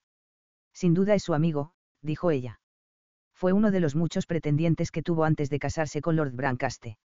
«¿Siempre ha vestido de manera tan colorida?», preguntó Georgiana. «Siempre. Lady Brancaste le dijo el otro día que no estaba nada segura de querer que la vieran con un caballero que tenía un gusto tan abominable para los chalecos». «No puedo culparla», murmuró Georgiana. Marianne se rió. «Eres demasiado severa. De alguna manera, él lo lleva con estilo». «Sé exactamente a qué se refiere usted, señorita Montague», coincidió la señorita Bragg. «Creo que se debe a que él no es consciente de ello en absoluto. Le importa un bledo lo que piensen los demás y, por lo tanto, es inútil que ellos aprueben o desaprueben su atuendo. En cualquier caso, creo que ese caballero está más a la moda», Georgiana asintió hacia el pozo. Marianne miró en la dirección señalada y luego miró a su amiga con preocupación. «¿Te encuentras bien?», dijo, sin discernir ningún rastro de humor en su expresión. «Ciertamente tiene una buena figura, creo yo, pero las puntas de su camisa son tan altas que no creo que pueda girar la cabeza. Y mira sus pantalones, son rosas, y su abrigo puede ser muy fino, pero está tan ceñido a la cintura que debe llevar un corsé. Además, aunque lleva bastón, cojea terriblemente». «Oh, muy graciosa», Georgiana puso los ojos en blanco de un modo que su madre habría deplorado. Él no, su acompañante. Marianne volvió a mirar. Esta vez se percató del hombre alto y atlético que estaba de pie a su lado. Sus ropas eran oscuras y sencillas. Al principio, el atuendo más llamativo de su amigo lo había hecho pasar a un segundo plano, pero ahora ella era consciente de que el corte de su abrigo era exquisito, con su pañuelo de cuello atado con pulcra precisión y el blanco de su lino casi cegador bajo la brillante luz del sol. Pensó que tenía un rostro apuesto, con rasgos regulares y una nariz aguileña que conducía a una mandíbula firme. De repente, sus ojos de un gris oscuro se volvieron hacia ella, con una expresión de hastío evidente a pesar de que les separaban 50 metros. Marianne se apresuró a bajar la mirada, ruborizándose ligeramente. «Oh, ya veo. Parece elegante, pero creo que prefiero a su amigo, tiene un semblante sonriente y alegre». «Igual que muchos tontos», dijo secamente Georgiana. La señorita Bragg le dirigió una mirada penetrante. «Yo no llamaría tonto a Sir Horace. Eso sería poco amable y no es cierto. He tenido más de una conversación interesante con él en el parque de la ciudad. Pero conozco a su madre y tenemos algo en común. Pero he de admitir que no está en su mejor momento con las mujeres jóvenes y hermosas, pues muchas veces no sabe qué decir o se altera, y en esos momentos es probable que diga lo primero que se le ocurra, que a menudo es algo bastante absurdo. Es una lástima, porque usted tiene razón, señorita Montague, él es bastante dulce debajo de todas esas capas». «¿Y su acompañante?», preguntó Marianne. La señorita Bragg parecía pensativa. «Ah, Lord Cranbourne, creo, ha adquirido la reputación de ser algo peligroso», dijo suavemente. «Aunque no estoy segura de que sea completamente merecida». «Oh», dijo Georgiana. «¿En qué sentido se le considera peligroso?». La señorita Bragg suspiró. «Muchas madres casamenteras han puesto a sus hijas en su camino, ya que es extremadamente rico aparte de todo lo demás. Pero ha despertado la esperanza de más de una hermosa doncella coqueteando escandalosamente con ellas una semana, solo para olvidarse aparentemente de ellas a la siguiente. Esto también le ha dado fama de desalmado y egoísta, pero siempre me ha parecido un poco injusto no esperar que se entretenga con una bella, porque siempre son bellas, joven si esta es arrojada sobre su cabeza. Georgiana le dedicó una rara sonrisa de amabilidad. Es usted muy magnánima, señorita Bragg. ¿Eso cree? Creo más bien que he tenido tiempo de observar la sociedad desde fuera, sobre todo antes de la muerte de Lord Brancaste, pues la querida Fanny me aceptó como acompañante mucho antes de que él muriera, y siempre me ha llevado a todas partes con ella. A menudo he observado que las jóvenes en cuestión utilizaban todas las artes para atraerlo, y no puedo evitar pensar que debe llegar a ser bastante tedioso que solo te busquen por tu dinero, especialmente si tienes algún grado de inteligencia. Entonces, es una lástima que Lord Wedmore carezca tristemente de esa facultad, murmuró Georgiana. Sí, desde luego, murmuró la señorita Bragg. ¿Quiénes son esas dos damas de ahí?, preguntó Marianne. Llevan unos instantes mirándonos fijamente. La señorita Bragg siguió su mirada, sonrió y agitó una mano tentativa en señal de saludo. Son la señora Frobisher y la señora Skewit, dijo en voz baja. Son hermanas y han traído a sus hijas a Cheltenham, aunque esta mañana no veo ni rastro de ellas. Probablemente estén descansando después del baile de anoche, porque las dos estaban. Hizo una pausa, como si buscara la palabra adecuada, bueno, muy animadas. Probablemente estén ansiosas por saber quiénes sois. Georgiana levantó una ceja altiva. Qué groseras son al mirar así. Ambas damas eran bastante corpulentas, con ojos penetrantes e inquisitivos y los labios algo curvados hacia abajo. Las personas benévolas se referían a ellas como sencillas, y las que no lo eran tanto, como feas. De hecho, eran mujeres de cara larga, pero habían sufrido la decepción de no ver a ninguna de sus hijas triunfar durante las 3 últimas temporadas. Su único consuelo residía en el hecho de que habían compartido el mismo destino, ya que ninguna de las dos habría soportado ver a la hija de su hermana triunfar donde la suya había fracasado. Oh, vaya, vienen hacia aquí, dijo la señorita Bragg en un susurro, casi como si hablara consigo misma. Supongo que no estarán contentas, no, en absoluto. No mejoraron cuando se acercaron más. Al ser presentadas, miraron a las muchachas de arriba abajo de un modo muy abierto y apreciativo, entrecerrando los ojos y apretando los labios. Lady Georgiana, qué alta es, dijo la señora Frobisher. Debe suponer una gran dificultad para usted. En absoluto, respondió ella con frialdad. ¿Por qué habría de serlo?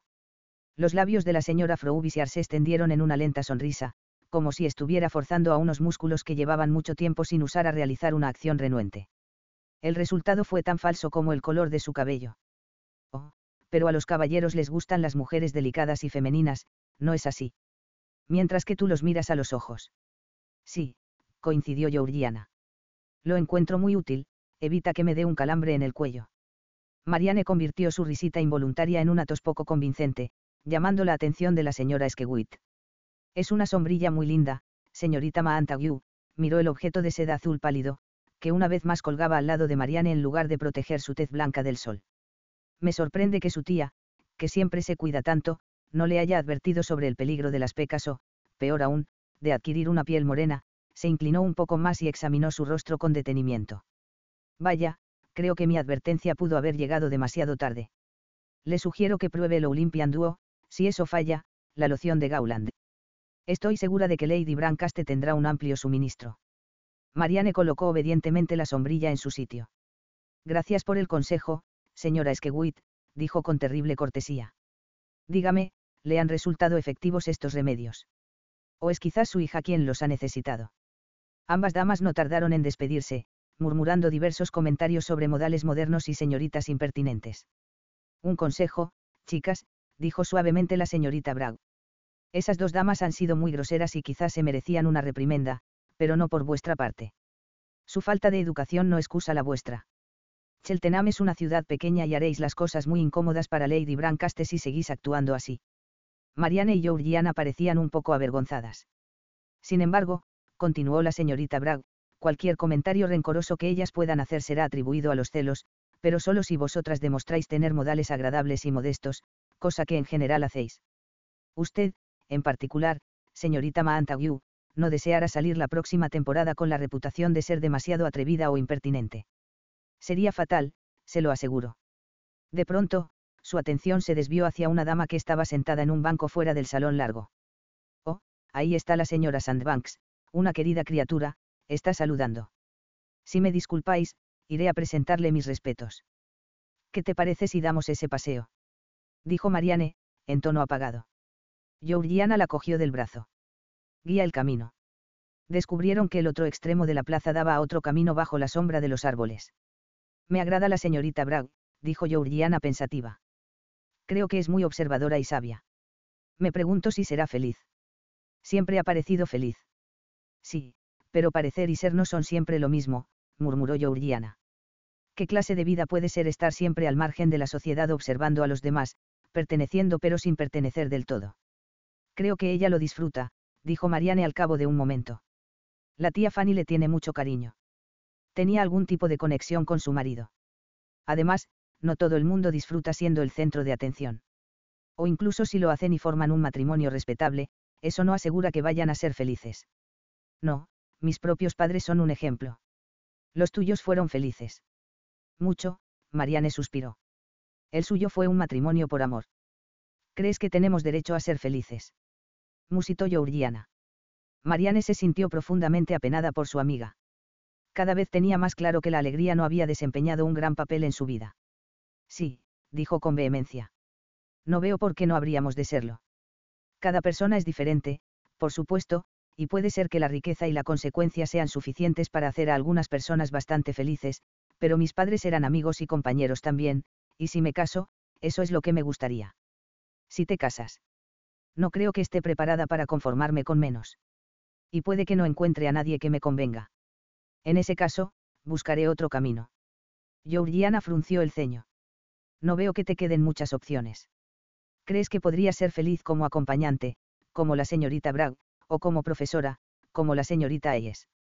De repente, Marianne soltó una risita. No creo que yo sea una muy buena profesora. Giraron por un sendero más pequeño que serpenteaba entre los árboles. Bajo las ramas se respiraba un frescor delicioso, aunque bastante sombrío. Quizá deberíamos haber traído migas de pan, murmuró Marianne. Los pájaros ciertamente se las habrían comido, una sonrisa sardónica curvó los labios de Georgiana. Pero al menos no nos amenaza ninguna bruja, las hemos dejado a todas atrás en el pozo.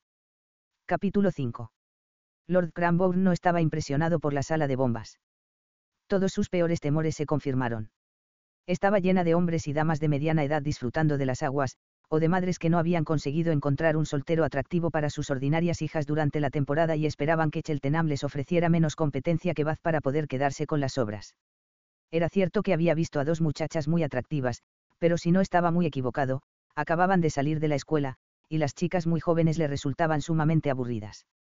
Por lo general, o bien no sabían qué decir y depositaban en él todo el peso de la conversación, o bien se mostraban demasiado coquetas, incluso descaradas, en sus evidentes intentos de agradarle. Después de llevar obedientemente a su amigo al pozo e intercambiar unas cuantas palabras de cortesía con algún que otro conocido, decidió dar un paseo. Te daré media hora, Bamber, le dijo. Si para entonces no estás listo, tendrás que volver andando o en una silla de manos. Respiró aliviado al ver que la pasarela peatonal estaba vacía. Podía ver que Cheltenham le sentaría muy bien a su amigo, un poco de compañía agradable, una buena comida y alguna que otra partida de billar si su pie lo soportaba, o de cartas en su defecto, era todo lo que necesitaría para estar contento. Sin embargo, él estaría muerto de aburrimiento antes de que acabara el día. Nunca habría consentido en traer a Bamber si la sugerencia no se le hubiera presentado después de una conversación particularmente desagradable con su hermana. Era una mujer hermosa, varios años mayor que él. Desgraciadamente, desde la muerte de su madre, 2 años atrás, ella parecía creer que esa antigüedad le daba derecho a inmiscuirse en sus asuntos. Lo había citado en su casa de Grosvenor Street para saber a cuál de sus amigos en particular a él le gustaría que ella invitara a Cranbourne. A ninguno. Le había asegurado él.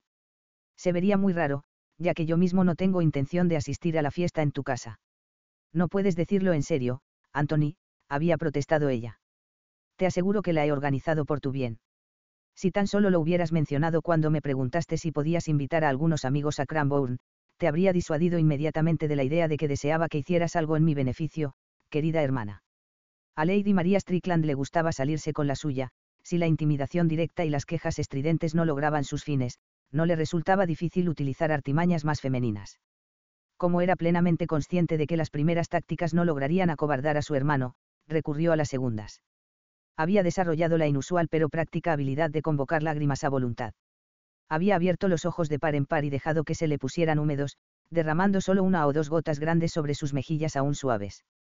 Esto solía tener la doble ventaja de suscitar preocupación o simpatía en su público, al tiempo que garantizaba que su atractivo aspecto no se volviera horrendo. Ella se había secado delicadamente las mejillas con un pañuelo de fino encaje. Eres un hermano de lo más extraño. Solo deseo verte cómodamente establecido. Es lo que nuestra querida mamá deseaba. Cuando estaba con fiebre alta, me cogió la mano y me dijo, querida María, vigila a tu hermano cuando yo no esté. Me preocupo por él. Si bien estas tácticas un tanto taimadas solían convertir a su mirado en un títere en sus manos, Lord Cranbourne estaba hecho de un material más duro. No se había dejado impresionar en absoluto. Tal vez esa estratagema funcione con el pobre Clifford, pero conmigo no. No hay nada que deteste más que las mujeres llorosas. Mamá debió haber perdido el juicio para decir semejante cosa, si es que lo hizo. Ella sabía muy bien que no sentimos gran afecto el uno por el otro. Es una gran intromisión por tu parte intentar encontrarme una novia. Si yo tuviera algún interés en la chica Ponsonby, o en cualquier otra mujer conocida, ya lo habría demostrado. Es una lástima que tus propias chicas sean demasiado jóvenes para debutar, eso te ahorraría decepciones y a mi disgusto si tus atenciones fueran dirigidas a otra parte. Él se había despedido bruscamente con estas palabras y se había retirado a su club. Allí, Sir Horace lo había encontrado, pero no sin antes haberse fortalecido con 1 o 2 coñacs. Aunque no se lo había mostrado a su hermana, hablar de su madre lo había alterado. Había estado muy unido a ella. Después de que él accediera tan repentina e inesperadamente al puesto de su padre, el dolor por la pérdida tanto de él como de su hermano había superado rápidamente cualquier sentimiento de traición que hubiera sentido a manos de Melissa. Aunque ella misma también había estado de luto, su madre lo había apoyado y guiado hasta que el peso del rol de su padre dejó de pesar tanto sobre sus hombros. Y aunque María no podía tener ni idea de ello, habían tenido una conversación sobre la elección de una novia antes de que ella sufriera el fatal ataque de gripe que se la había arrebatado para siempre. No hay prisa, le había asegurado ella con dulzura. Es solo que, a menos que abras como mínimo tu mente a la posibilidad de encontrar a alguien que pueda convenirte, es muy poco probable que la encuentres. Había pensado que su madre podría anhelar alguna compañía femenina y, dispuesto a hacer casi cualquier cosa para hacerla feliz, le había dicho. Si deseas que me case, mamá, lo haré. ¿Tienes a alguien en mente? En lugar de alegrarse, ella se había mostrado horrorizada ante tan obediente respuesta. No importaría si yo tuviera a alguien, no debes casarte para complacerme a mí sino a ti mismo. No has conocido a nadie por quien hayas sentido cariño desde Melissa. Sentado a su lado, él le había cogido las manos y sus ojos se habían suavizado como solo lo hacían con ella. Tonta, si crees que aún siento algo por Melissa, estás muy equivocada. Lo estoy. Había dicho en voz baja, con los ojos escrutando los suyos. Sí, lo estás. Apenas he pensado en ella en años, y aunque mis recuerdos de esa época son dolorosos, es solo porque me obligan a recordar lo tonto que fui. ¿Qué te dio la impresión de que aún podría estar teniendo sentimientos por ella? Bueno, no lo creo precisamente, había dicho pensativa, con el ceño fruncido.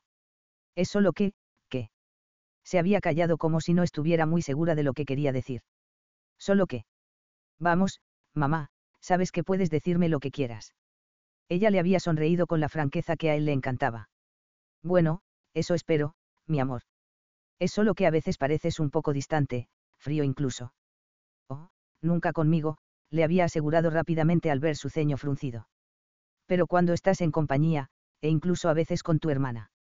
María es una manipuladora, había dicho él, igualando su franqueza, con los ojos de repente tan duros como la roca.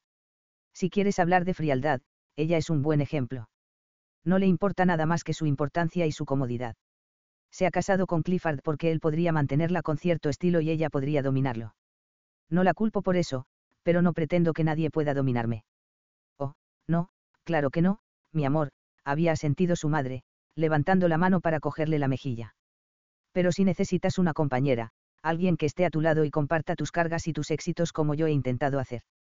Sus ojos se habían suavizado de nuevo y había girado la cabeza para besar brevemente la mano de su madre.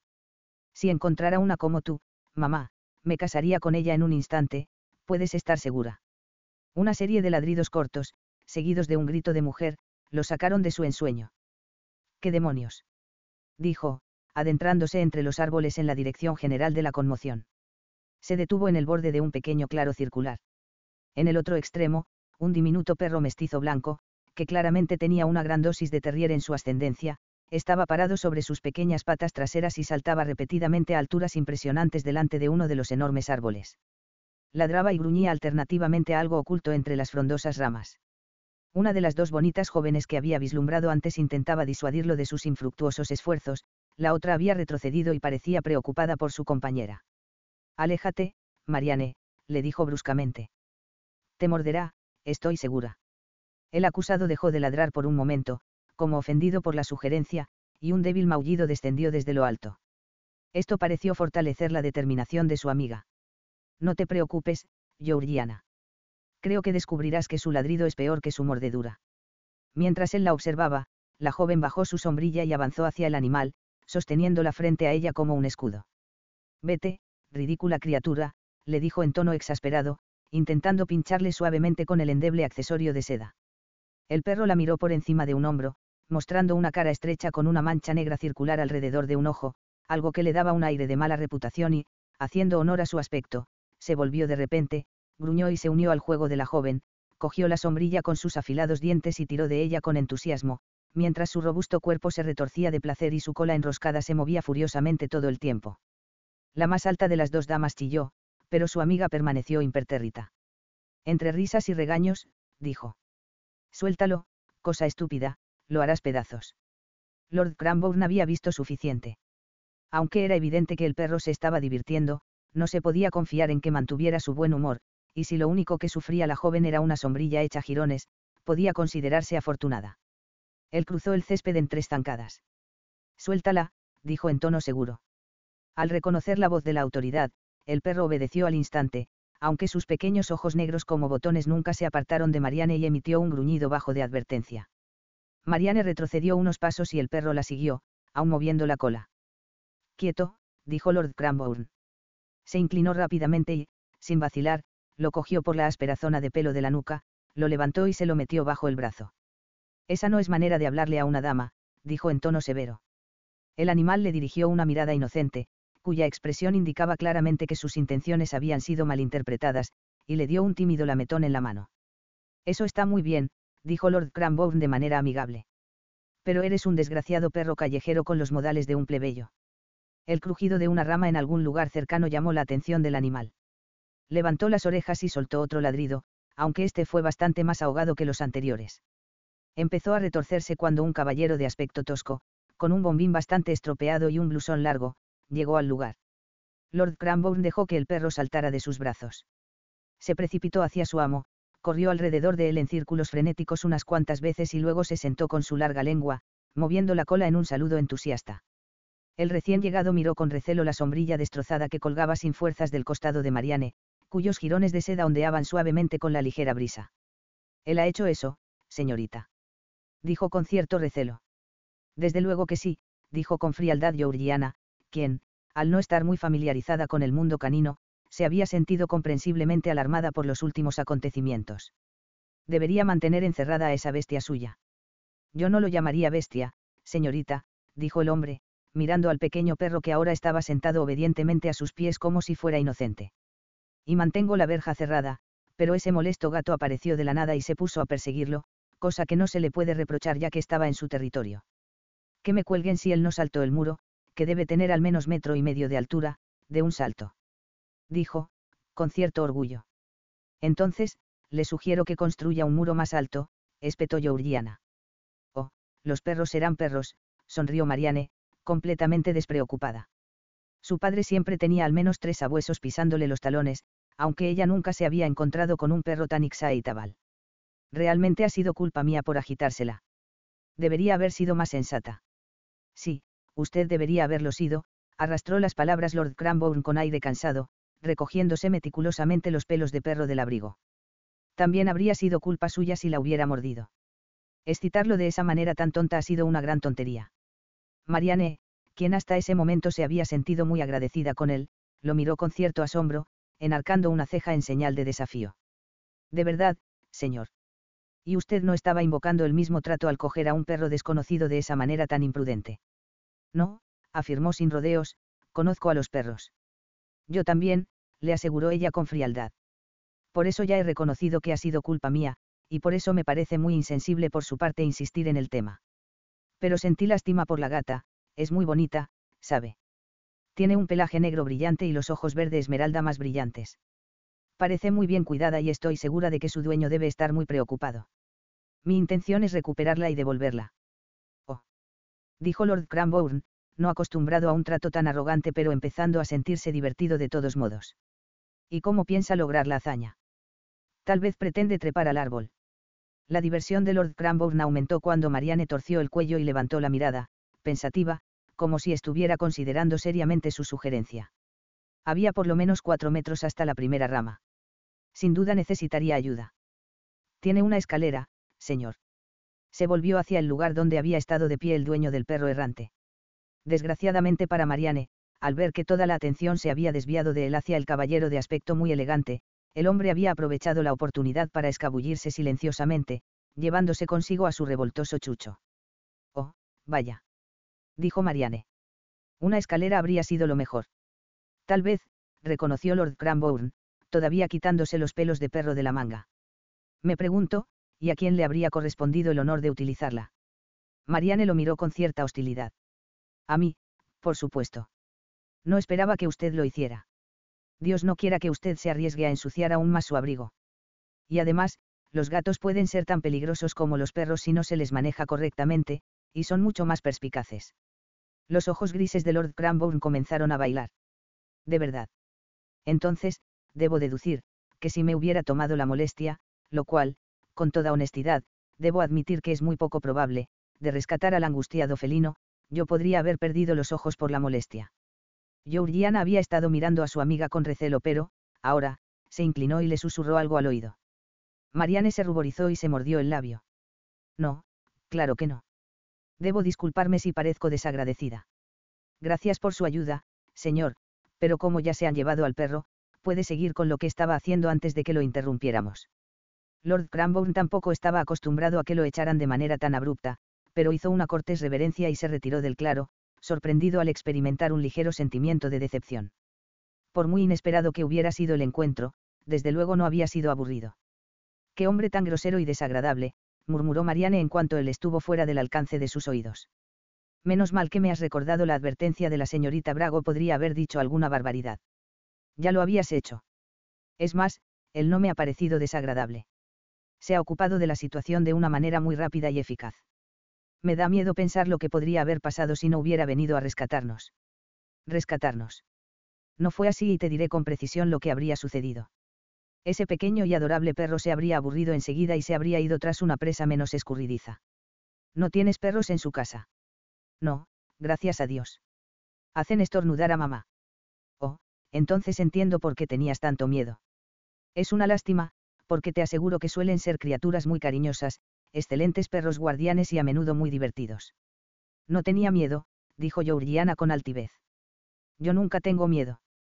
Sin embargo, admito que estaba un poco preocupada por ti». Sintiéndose un poco decepcionada de que su amiga no hubiera hablado de sus sentimientos hacia Lord Cranbourne, dijo suavemente. «¿Nunca has tenido miedo? Ni siquiera de casarte con Lord Wedmore?» «Desde luego que no. No sé por qué he dicho eso. Sería más acertado decir que me repele la perspectiva». Marianne, quien nunca se enfadaba por mucho tiempo, suspiró y sonrió con arrepentimiento. «Lo siento, no he sido muy amable. No sé por qué he dejado que Lord Cranbourne me pusiera en semejante aprieto». Georgiana aceptó la ofrenda de paz. «Tal vez él ha sido un poco autoritario». Marianne se rió. «Bueno, a mí me parece que ya es demasiado cuando un completo extraño te llama tonta y estúpida». Otro maullido provino del árbol. Al ver que todo estaba despejado, el agobiado felino bajó por el tronco unos metros y luego saltó graciosamente por el aire, aterrizando hábilmente sobre la hierba. Marianne se arrodilló y le tendió la mano. «Aquí, gatito», murmuró suavemente. Al reconocer a un amigo, el gato se acercó a ella y frotó la cabeza contra su palma. Cogió con cuidado al gato y Georgiana le dio una caricia tentativa. «Es encantadora», reconoció. «Muy aristocrática. Pero, ¿cómo vas a averiguar quién es su dueño?» Empezaron a caminar hacia la habitación de bombas. «Estoy segura de que el dueño pondrá un anuncio en alguna tienda o biblioteca», dijo Marianne con confianza. «Si no lo hace, lo haré yo». Capítulo 6. Cuando Marianne regresó a la sala de bombas con una sombrilla estropeada, manchas de hierba en el vestido y un gato en brazos, Lady Brancaste empezó a darse cuenta de que tal vez se había hecho cargo de más de lo que esperaba. Sin esperar explicaciones, se apresuró a meter a su sobrina en una silla de manos antes de que pudiera suscitar comentarios o especulaciones no deseadas, con instrucciones de que fuera de vuelta a St. George's Place con la mayor rapidez posible. Le correspondió a Lady Georgiana describir lo que había ocurrido mientras caminaban de regreso a la casa. Ya veo, dijo débilmente Lady Brancaste cuando hubo concluido su relato. Qué intrépida es Marianne, sin duda. Supongo que yo debería estar agradecida de no haber adquirido un perro feroz también. No se enfade con ella, señora, dijo Lady Georgiana al ver que fruncía el ceño. Marianne tiene un corazón muy bondadoso, no deseaba que el dueño se preocupara más de lo necesario. Tengo motivos de sobra para estar agradecida por esa amabilidad, pues sin ella aún estaría languideciendo en el seminario de la señorita Wolfraston. Me invitó a acompañarla aquí incluso antes de que nos hubiéramos hecho amigas, un leve rubor dio color a su tez naturalmente pálida. La verdad es que yo no había sido una compañera agradable y había desdeñado cualquier intento de amistad hacia mí. Lady Brancaste le sonrió distraídamente. Supongo que no lo sabías, querida. Y no estoy enfadada, pero aunque me alegro de que Marianne te haya contagiado algo de su franqueza, desearía que algo de tu reticencia se le hubiera pegado a ella. Georgiana sonrió. La señorita Wolfraston dijo algo muy parecido antes de irnos. Culpo a su padre, continuó Lady Brancaste. Y un poco a mí misma. Debería haberle prestado más atención después de la muerte de su madre, pero yo misma estaba bastante afectada por todo eso, y luego mi pobre Samuel la siguió hasta el Señor. Creo que Marianne se ha convertido en la compañera de su padre, sustituyéndola, lo cual está muy bien, pero no la ha ayudado a aprender a comportarse como debe hacerlo una dama. Y el seminario de la señorita Wolfraston obviamente no ha hecho nada para cambiar la situación. Creo que su naturalidad es encantadora, dijo la señorita Bragg. Lady Brancaste se detuvo repentinamente y dirigió a Georgiana una mirada intensa. Aunque veo que tengo motivos para estar agradecida por la oportuna intervención de Lord Cranbourne, no hubiera deseado que se reuniera con él sin chaperona. Dime, ¿cree que él la encontró encantadora? Lo dudo, señora. Una de las cosas que admiro de Marianne es que, aunque es amable, no es nada estirada. Nunca tiene miedo de desafiar a alguien si cree que está siendo injusto. Lo sé muy bien. Lady Brancaste gimió. No me digas que ella lo ha ignorado. Bastarían unas pocas palabras malvadas de él cuando ella debute y su temporada estará arruinada. Ella no ha dicho nada demasiado escandaloso, señora, se lo aseguro. No te agobies, Fanny, aconsejó la señorita Bragg. Por lo que he observado, Lord Cranbourne es una criatura inquieta. Dudo mucho que permanezca aquí mucho tiempo. De hecho, no puedo imaginar que lo ha impulsado a venir en primer lugar, pues no tiene necesidad de sumergirse en las aguas, y por muy agradable que sea Cheltenham, no está precisamente en los primeros lugares de la élite. Pero de lo que estoy segura es de que en menos de 7 días él habrá olvidado por completo el incidente. Cuando no hubo señales de Lord Cranbourne en los 2 días siguientes, Lady Brancaste empezó a relajarse. Parecía que la señorita Bragg había acertado en su predicción de que él no se quedaría mucho tiempo en Cheltenham. Y como Marianne se estaba comportando lo mejor posible y no le había dado más motivos para preocuparse por su conducta, ella estaba deseando acompañar a sus jóvenes invitadas a su primer baile. Estos se celebraban todos los lunes y viernes de la temporada de verano, y su ubicación alternaba entre los salones superiores e inferiores. A diferencia de Lady Westbury, ella disfrutaría presentando a 2 muchachas tan encantadoras a sus conocidos, y aunque por lo general no era vengativa, la perspectiva contaba con el aditamento de saber cuánto le desagradaría aquello a esa dama. Serena Sandlingham, como había sido entonces, siempre había sido una gatita rencorosa y Fanny le había disgustado a primera vista. Que sus modales pretenciosos hubieran llevado a más de uno de sus admiradores a desertar en favor de su desenfadada rival, había consolidado su odio. Aunque Fanny siempre había disfrutado de la atención que su propio buen aspecto y buen gusto le habían proporcionado, no estaba obsesionada con ellos y desde luego no era tan tonta como para pensar que estaba compitiendo con sus 2 hermosas y jóvenes invitadas. Ella había sorprendido a muchos al aceptar la oferta de Lord Brancaste por encima de todas las demás que había recibido, algunas de galantes muy apuestos, pero al final había sido muy feliz en su matrimonio. Aunque no era demasiado dada a la introspección, ella sabía que no tenía un carácter fuerte y había reconocido en Lord Brancaste cualidades de las que ella misma carecía. Su marido había sido mucho mayor que ella, considerado un soltero empedernido por la alta. Era serio por naturaleza, pero la había adorado incondicionalmente.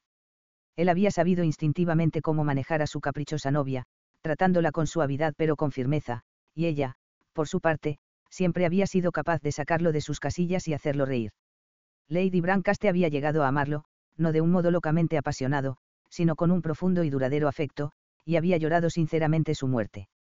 Su único arrepentimiento duradero era que nunca había conseguido darle un hijo, algo que él nunca le había reprochado, sino que, por el contrario, le había informado con la lógica infalible que era típica de él, que como nunca había considerado el estado conyugal hasta que la había conocido, eso no podía significar nada. Sin embargo, estaba decidida a ser la madre de Marianne durante su estancia. Cuando la había invitado a traer a una amiga a Cheltenham, había pensado vagamente que podría permitirles pasear por el lugar solas, con una criada acompañándolas, por supuesto. Había reconsiderado esa idea al verlas juntas, al darse cuenta de que estaban destinadas a atraer mucha atención, y prácticamente no las había perdido de vista desde el incidente de la habitación de bombas.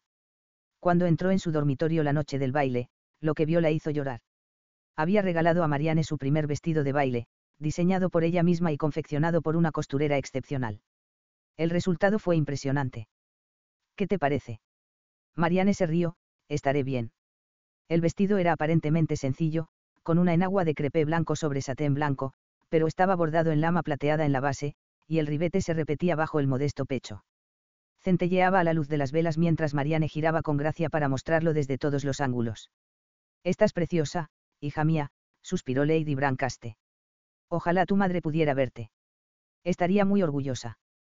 La expresión de Marianne se tornó seria y se apresuró a abrazar a su tía.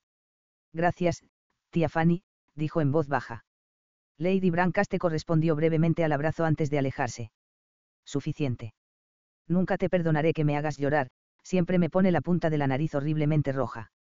Además, Nancy te ha arreglado muy bien el pelo y tú lo vas a estropear si no dejas de moverte de un lado a otro». Marianne se miró en el espejo y giró la cabeza para comprobar que todo seguía en orden. Sus cabellos oscuros caían en rizos irregulares en la parte delantera, a ambos lados de la cara. Una banda decorada con perlas se enroscaba alrededor de otras que se agrupaban detrás de su cabeza. «Tienes razón. Nancy ha tardado una eternidad y, si tuviera que empezar de nuevo, seguro que me regañaría». La puerta se abrió mientras hablaba y Georgiana entró en la habitación. Tal vez su madre no habría deseado que asistiera a ningún baile, pero tampoco podía soportar que dijeran que alguna de sus hijas era una mal vestida. En consecuencia, había enviado a Georgiana todo lo que pudiera necesitar. Sabiendo que su tez era de una palidez casi sobrenatural, no cometió el error de ataviarla solo de blanco. Llevaba una enagua de raso blanco bajo un vestido de tela gros de Naples, con pliegues alternados de raso en azul purpúreo y blanco, y un ribete de rosas blancas decoraba el dobladillo. Llevaba el pelo recogido suavemente en la parte superior de la cabeza y luego enroscado en un nudo bien definido, cuyo único adorno era una rosa blanca incrustada en sus mechones negros. «Impresionante», aprobó Lady Brancaste. «Las rayas azules casi armonizan exactamente con tus ojos. Mis felicitaciones a tu madre». Su mirada volvió a su sobrina y se quedó pensativa un momento.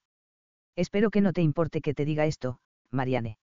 No es mi intención estar siempre regañándote, me hace sentir bastante vieja aparte de cualquier otra cosa, pero, por favor, procura que la elegancia de tus modales vaya a la par con la elegancia de tu vestido, tanto si alguien te provoca como si no». Lejos de enfadarse, los ojos de Marianne centellearon divertidos. «Por supuesto, tía. No correspondería a tu generosidad y amabilidad comportándome mal. Aunque nunca fue mi intención. Supongo que eras un modelo de respetabilidad cuando debutaste, ¿cierto?» Lady Brancaste hizo una mueca. «No, pero tuve mucha suerte de casarme con Lord Brancaste antes de que la reprobación pudiera hundirme por completo. No hay nadie que sepa mejor que yo lo fácil que es que la vivacidad lo lleve a uno demasiado lejos». «¿En serio?», dijo Marianne, intrigada. «Huelo un escándalo». Lady Brancaste levantó sus finas cejas y miró a su sobrina con severidad. «Desde luego que no. Ahora ven, o llegaremos terriblemente tarde». Lord Cranbourne aún no había abandonado a su amigo. Había estado desahogando parte de su exceso de energía alquilando un caballo y descubriendo los numerosos paseos pintorescos que abundaban en esta parte del país, volviendo normalmente salpicado de barro y cansado justo a tiempo para cenar con Sir Horace. El día del baile, al descubrir que el caballo que le habían dado era una auténtica tortuga debido a su lentitud, regresó antes de lo habitual. Dio un paseo por High Street y fue atraído a la biblioteca de la señora Jones por la amplia selección de periódicos en oferta. Estaba hojeando los anuncios del Morning Post cuando oyó que se dirigían a él. «¿Te importa si me siento, Cranbourne?». Levantó la mirada y dejó que sus ojos se deleitaran por un momento con el lujoso chaleco rojo y dorado de Sir Robert Pilkington. Se había sorprendido al verlo en la habitación de bombas. Aunque vestía como un dandy, sabía muy bien que se trataba de un caballero deportista, un jinete duro y muy hábil con los puños. Como era algunos años mayor que él, no lo conocía demasiado, aunque sus caminos se habían cruzado de vez en cuando, ya que ambos eran miembros del Four Horse Club. No habría pensado que esta pequeña ciudad termal tuviera mucho que ofrecerle. Adelante, Sir Robert, dijo con una pequeña sonrisa. El periódico está tan aburrido hoy que me he visto obligado a mirar los anuncios. ¿Creería usted que hay una dama, muy respetable nos asegura, que posee propiedades, es agradable tanto en persona como en modales, y estaría encantada de formar una alianza con un caballero que comparta estos atributos como amigo y compañero de por vida? Sir Robert hizo una mueca. Publicitar el deseo de tener un marido. Si se ve obligada a buscar un compañero de por vida de esa manera, debe de estar desesperada. Lo más probable es que sea feísima. Quizá deberíamos informar a Brummel de la existencia de esta dama, se rumorea que él se encuentra en una situación desesperada. Estoy seguro de que sus propiedades lo mantendrían sin deudas durante al menos un mes. ¿Cuál es la dirección? Lord Cranbourne miró de nuevo el anuncio. Tottenham Court Road. Entonces me temo que ella debe renunciar a él como compañero, esa ubicación nunca sería buena para nuestro quisquilloso amigo. Lord Cranbourne sabía que ellos dos no se apreciaban. Se rumoreaba que Sir Robert se había aferrado obstinadamente a su extravagante forma de vestir en respuesta directa a que Brummel se convirtiera en el llamado gurú de la moda. Y entonces, añadió, uno nunca podría calificarlo de agradable. De hecho, ahora que su lengua viperina lo ha hecho perder irrevocablemente la amistad y la benevolencia de Prini, he oído que sus acreedores lo están persiguiendo a montones. Aunque él mismo adoptaba el modo de vestir más mesurado favorecido por Brummel, Lord Cranbourne sentía realmente muy poco interés por el hombre. Y sabiendo por dolorosa experiencia que las personas a las que se les permitía hablar de sus odios se convertían invariablemente en aburridas, cambió de tema. Me sorprende encontrarlo aquí. No me diga que ha venido a disfrutar de las aguas. Muy bien, respondió. Por supuesto que no. Supongo que tú tampoco has sentido la tentación de beberlas, ¿cierto? Lord Cranbourne sonrió. Espero que no, huelen mal. Sin embargo, si tuvieran fama de curar cerebros podridos, podría sentirme tentado. He accedido a traer a Bamber en un arrebato de locura, y me he estado arrepintiendo desde entonces. Sir Robert le dedicó una sonrisa compasiva. Siempre me ha sorprendido que vosotros dos seáis tan buenos amigos. No tengo nada que decir en contra de Sir Horace, estoy seguro, pero su comprensión nunca me ha parecido más que moderada. No, coincidió Lord Cranbourne. Pero nuestras tierras marchan juntas y por eso lo conozco desde siempre.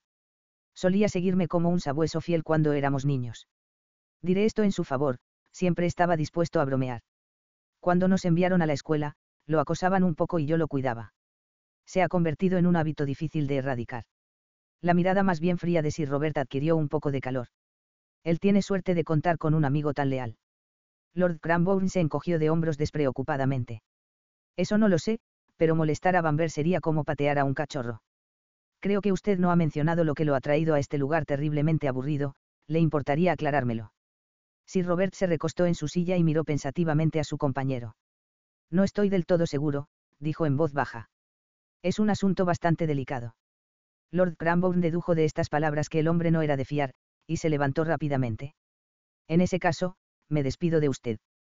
Oh, no seas tan irritable, Cranbourne, dijo Sir Robert, frunciendo el ceño. Siéntate, por favor. No pretendía ofenderte. El problema es que veo demasiado de mí mismo en ti cuando era joven. Como Sir Robert había adquirido con los años la reputación de ser una especie de libertino, las cejas de Lord Cranbourne se alzaron.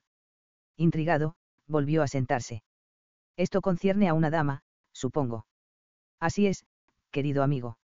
Esa escurridiza criatura que uno nunca olvida. La que se escapó. Lord Cranbourne comenzó a mostrarse divertido. Ah, ya veo.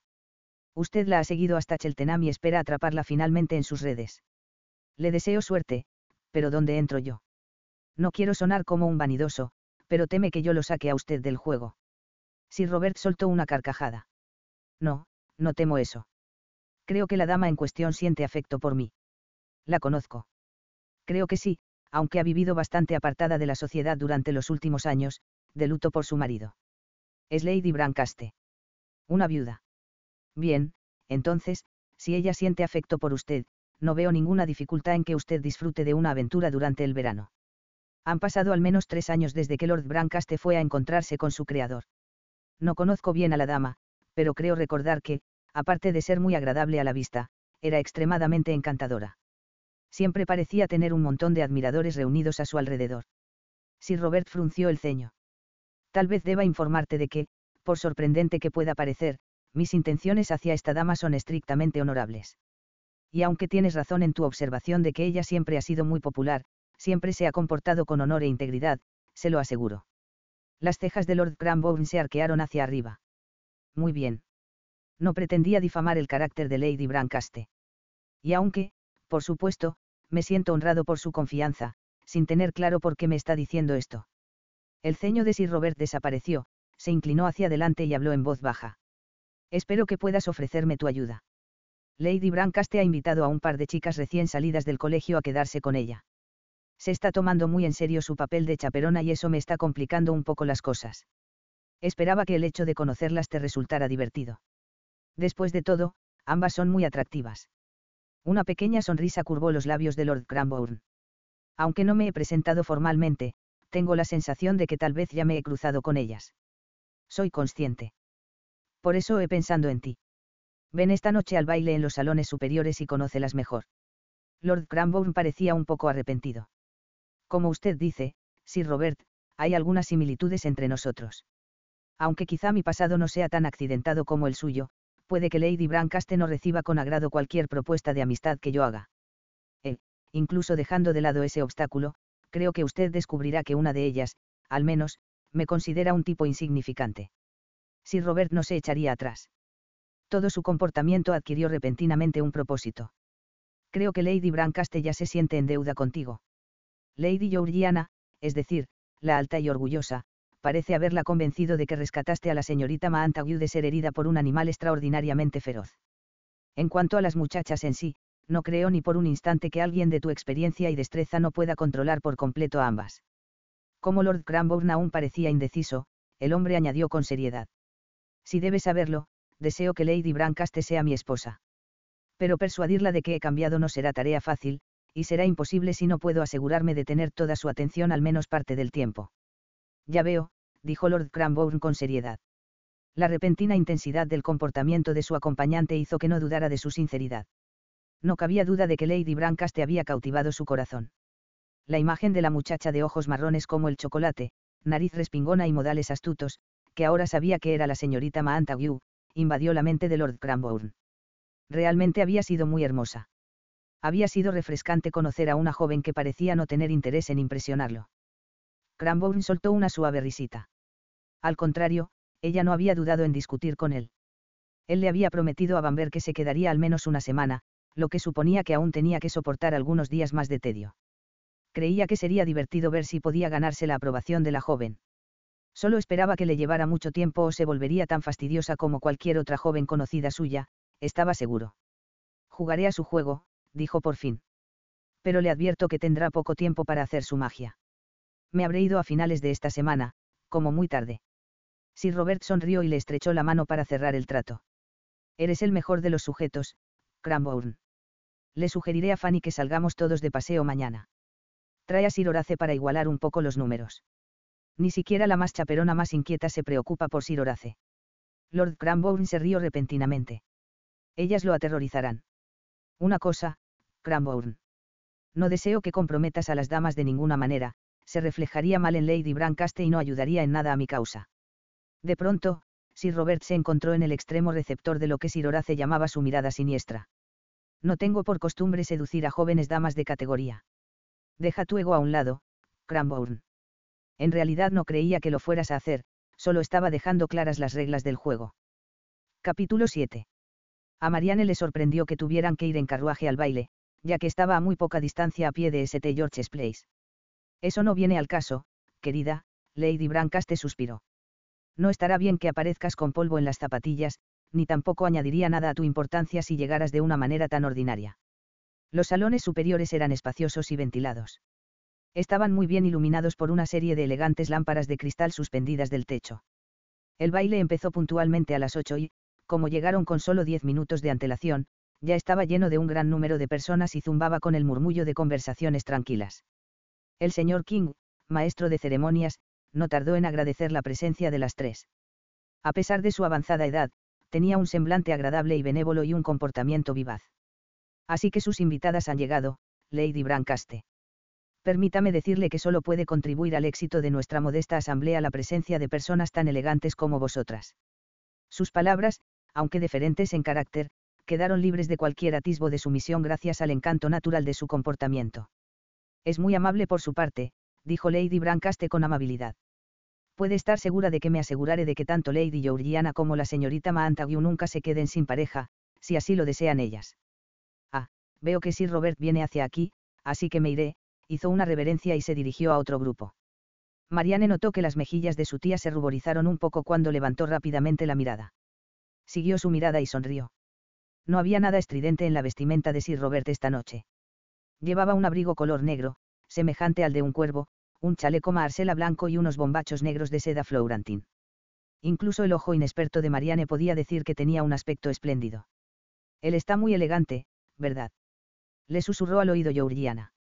Sí, la tía Fanny está muy contenta, creo. Oh, el atuendo de Sir Robert es una gran mejora, pero me refería a Lord Cranbourne. En medio de la aglomeración de gente, Marianne no había notado al hombre que caminaba tras Sir Robert, pero, a medida que se acercaban, la multitud se disipó un poco y él volvió a colocarse a su lado. Debía haber supuesto que serían amigos, murmuró Lady Brancaste en voz baja. Como gemelos. Marianne apenas la oyó. Si Sir Robert estaba espléndido, tenía que reconocer a regañadientes que Lord Cranbourne estaba magnífico. Eran de estatura y complexión similares, pero el pelo del más joven era de un negro intenso y su rostro estaba terso. Se movía con gracia atlética e irradiaba una vitalidad contenida. Sus calcetas blancas de seda mostraban unas pantorrillas musculosas y bien formadas, y su abrigo ceñido acentuaba su cintura esbelta y sus anchos hombros. Marianne se sacudió mentalmente. Él podía lucir impresionante, pero ella dudaba mucho que a él le importara mucho más que el corte de su abrigo. Tal vez había acudido a rescatarla, pero se había preocupado más por los pelos de su manga que por el susto que ella pudiera haberse llevado. El hecho de que ella no hubiera sufrido tal conmoción no era relevante, él no lo había sabido cuando la llamó tonta e imprudente. Una vez hechas las presentaciones formales, Sir Robert se inclinó sobre la mano de Lady Brancaste. He estado contando las horas, o una criatura cruel. Ella le golpeó ligeramente en el brazo con su abanico. ¡Qué tontería, Robert! Nos vimos ayer. Por eso digo que eres cruel. Esperé en vano a que vinieras al manantial esta mañana. A pesar del agua, era un desierto sin ti. Pocas veces me he sentido tan decepcionado. El color de Lady Brancaste se tornó de un delicioso tono rosado. Deja de soltar semejantes tonterías. Sabes que tengo invitadas que reclaman más mi tiempo que tú, Robert. Ella se volvió hacia Lord Cranbourne. Me alegro de verlo, señor, porque aún no he tenido la oportunidad de agradecerle que se haya ocupado tan rápidamente de ese desagradable y pequeño perro. Lady Georgiana me asegura que su intervención fue muy oportuna. Él hizo una respetuosa reverencia a Lady Brancaste. Ha sido un honor ofrecer mis servicios tanto a Lady Georgiana como a la señorita Montague. Marianne fue plenamente consciente de la mirada satírica que le dirigió al pronunciar su nombre.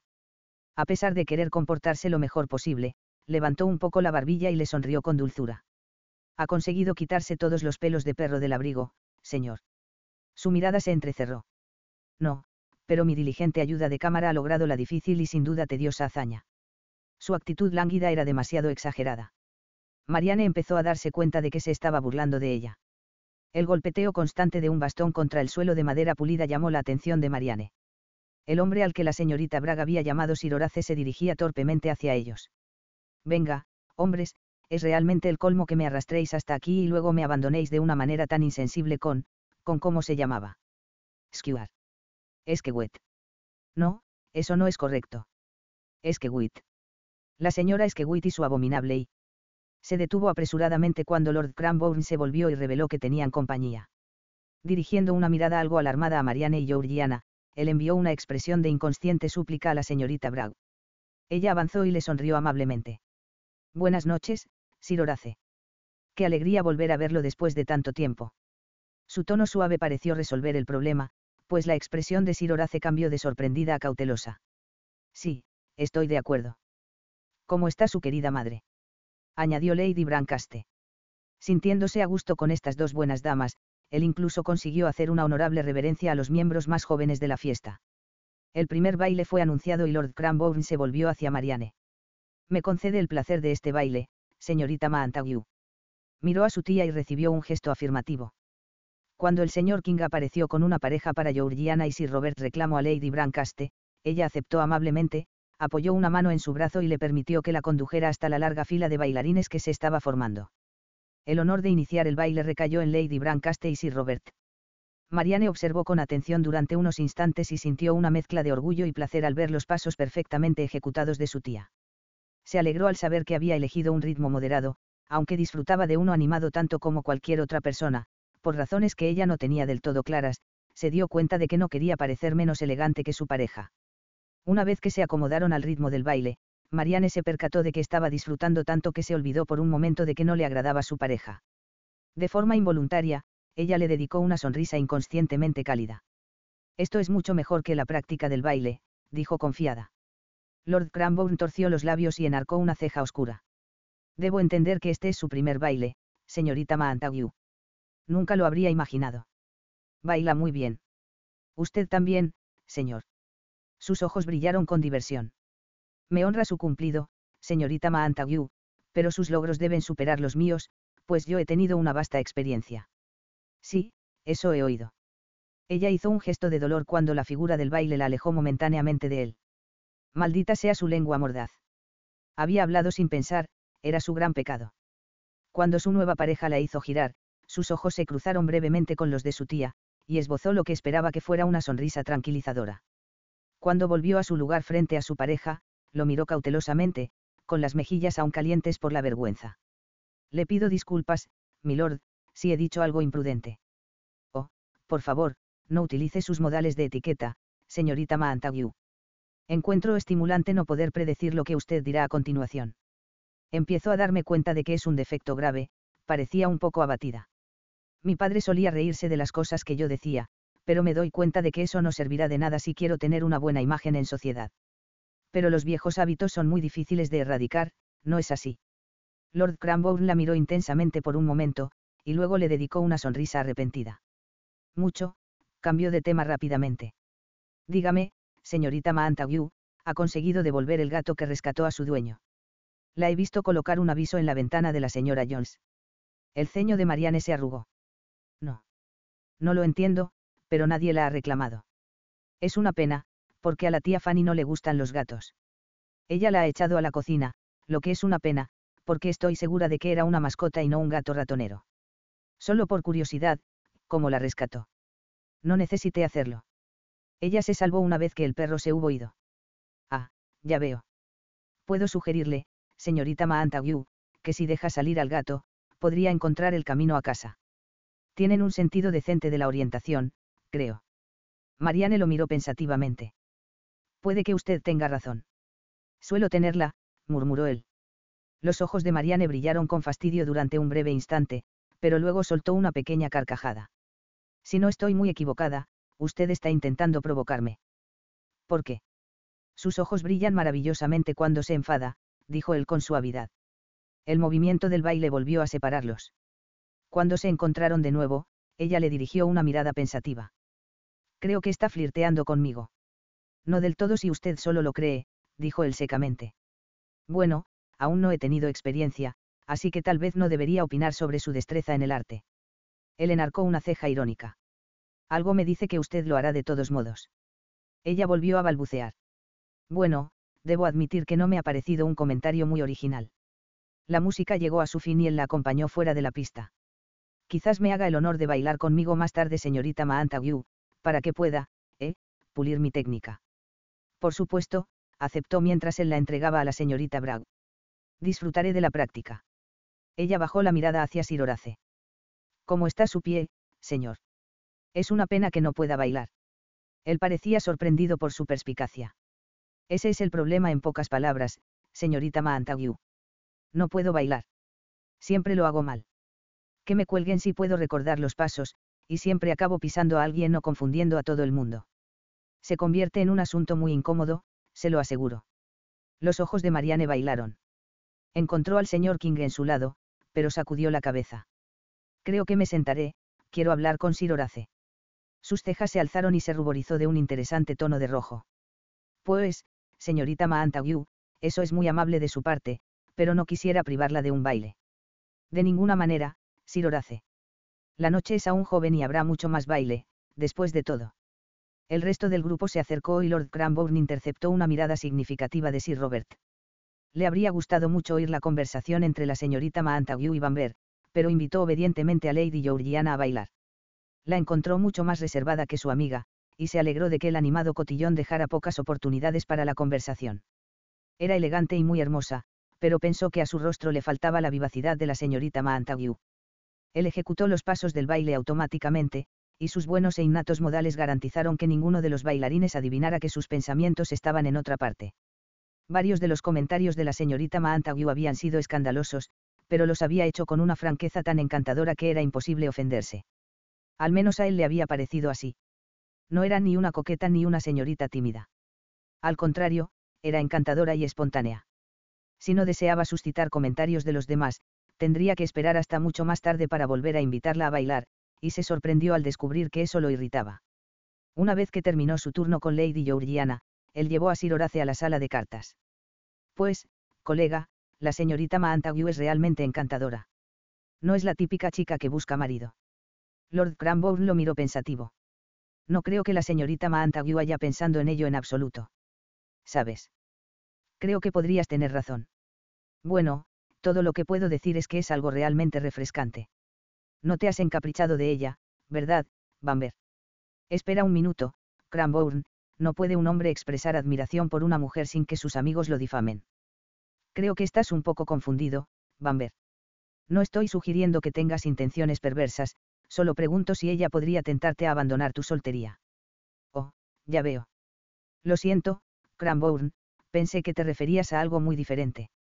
Ese es el problema con el idioma español, no. Tantas palabras para elegir, no es de extrañar que de vez en cuando uno se desconcierte. La respuesta corta es no. Los ojos grises de Lord Cranbourne se volvieron plateados y sus labios temblaron con una diversión reprimida. ¿Puedo preguntar cuál es la respuesta larga? Ya veo de qué se trata esto. Me estás criticando. Sabes muy bien que yo no sabría qué hacer con una hembra. La mayoría me aterrorizan. La señorita Montague no. No tiene aires de grandeza y me agrada más por eso. Es la primera joven que no me hace sentir como un idiota. Sabes exactamente en qué punto estás con ella, si sabes a lo que me refiero. Lord Cranbourne le dedicó a su amigo una sonrisa ladeada. Por una vez, Bamber, tu mensaje es claro como el agua. Sé exactamente lo que quieres decir. No la volvió a ver hasta la pausa para el té. Sir Robert, extremadamente atento, los vio en cuanto entraron en el salón y los invitó a unirse a su grupo. Lord Cranbourne se dirigió hacia una silla que estaba libre junto a la señorita Montague, pero a pesar de su cojera, Sir Horace se le adelantó. Si había deseado que la joven experimentara alguna ligera decepción ante este acontecimiento, la calurosa bienvenida con que ella saludó a su amigo pronto disipó el deseo como una esperanza vana. Sin perder un instante, Lord Cranbourne retiró la silla para Sir Horace como si esa hubiera sido su intención desde el principio. Luego se dirigió despreocupadamente hacia el otro lado de la mesa y ocupó el lugar junto a Lady Georgiana, quien estaba sentada tan rígidamente erguida que él casi podía imaginar que tenía un palo incrustado en la parte trasera del vestido. Eso ha sido un gran gesto, Lord Cranbourne, sus labios se curvaron en una sonrisa satírica. Casi pude creer que usted había deseado sentarse a mi lado. Puedo asegurarle que es un placer tener la oportunidad de conversar con usted, Lady Georgiana. Creo que Sir Robert ha mencionado que usted y la señorita Montague asistieron al mismo seminario. Georgiana inclinó la cabeza de manera regia. Así es. Debe darme la dirección. Escribiré a quien quiera que lo dirija y la felicitaré por administrar un establecimiento tan progresista. Pero tal cosa no existe. ¿De dónde ha sacado esa idea? La conversación franca e inusual de sus alumnas, dijo secamente. Los labios de Georgiana se torcieron. Ah, pero como la señorita Montague y yo solo hemos asistido 2 cursos, no creo que pueda atribuir nuestros méritos o defectos a la señorita Wolfraston. Nuestra amiga, Charlotte, asistió durante mucho más tiempo que nosotras, y ella era muy dócil y apacible, se lo aseguro. Me alivia oírlo. Georgiana levantó una ceja altiva. ¿Por qué es el tipo de mujer que usted aprueba? No. Porque eso me ahorrará la molestia de escribir esa carta. A Georgiana la sorprendió una sonrisa. Eso está mejor, dijo Lord Cranbourne. Empezaba a sentir un claro escalofrío. Lady Brancaste había estado de pie a poca distancia conversando íntimamente con Sir Robert, pero ahora se acercó a sus pupilas. ¿Os gustaría salir al campo mañana, chicas? Sir Robert ha sugerido que llevemos una manta y disfrutemos de un almuerzo al aire libre. Esta sugerencia fue recibida con aprobación universal. Hay muchos lugares bonitos por aquí, confirmó Lord Cranbourne. Como ya he explorado muchos de ellos, puedo sugeriros que me permitáis ser vuestro guía. Qué espléndida idea, Cranbourne, aprobó Sir Robert al instante. Habría tenido que recurrir a un folleto turístico, pero a menudo resultan decepcionantemente inexactos, ¿no es así? Ah, sí. Dijo Lady Brancaste, claramente un poco ofendida. Sí, querida, le aseguró Sir Robert. Suelen estar escritos por lugareños que, como es natural, creen que su pequeño terreno de Inglaterra es muy superior a cualquier otro. No pueden ser objetivos en sus descripciones.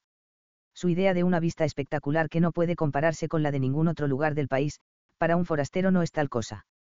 Mucho mejor confiar en un visitante que se ha formado una grata impresión de un lugar.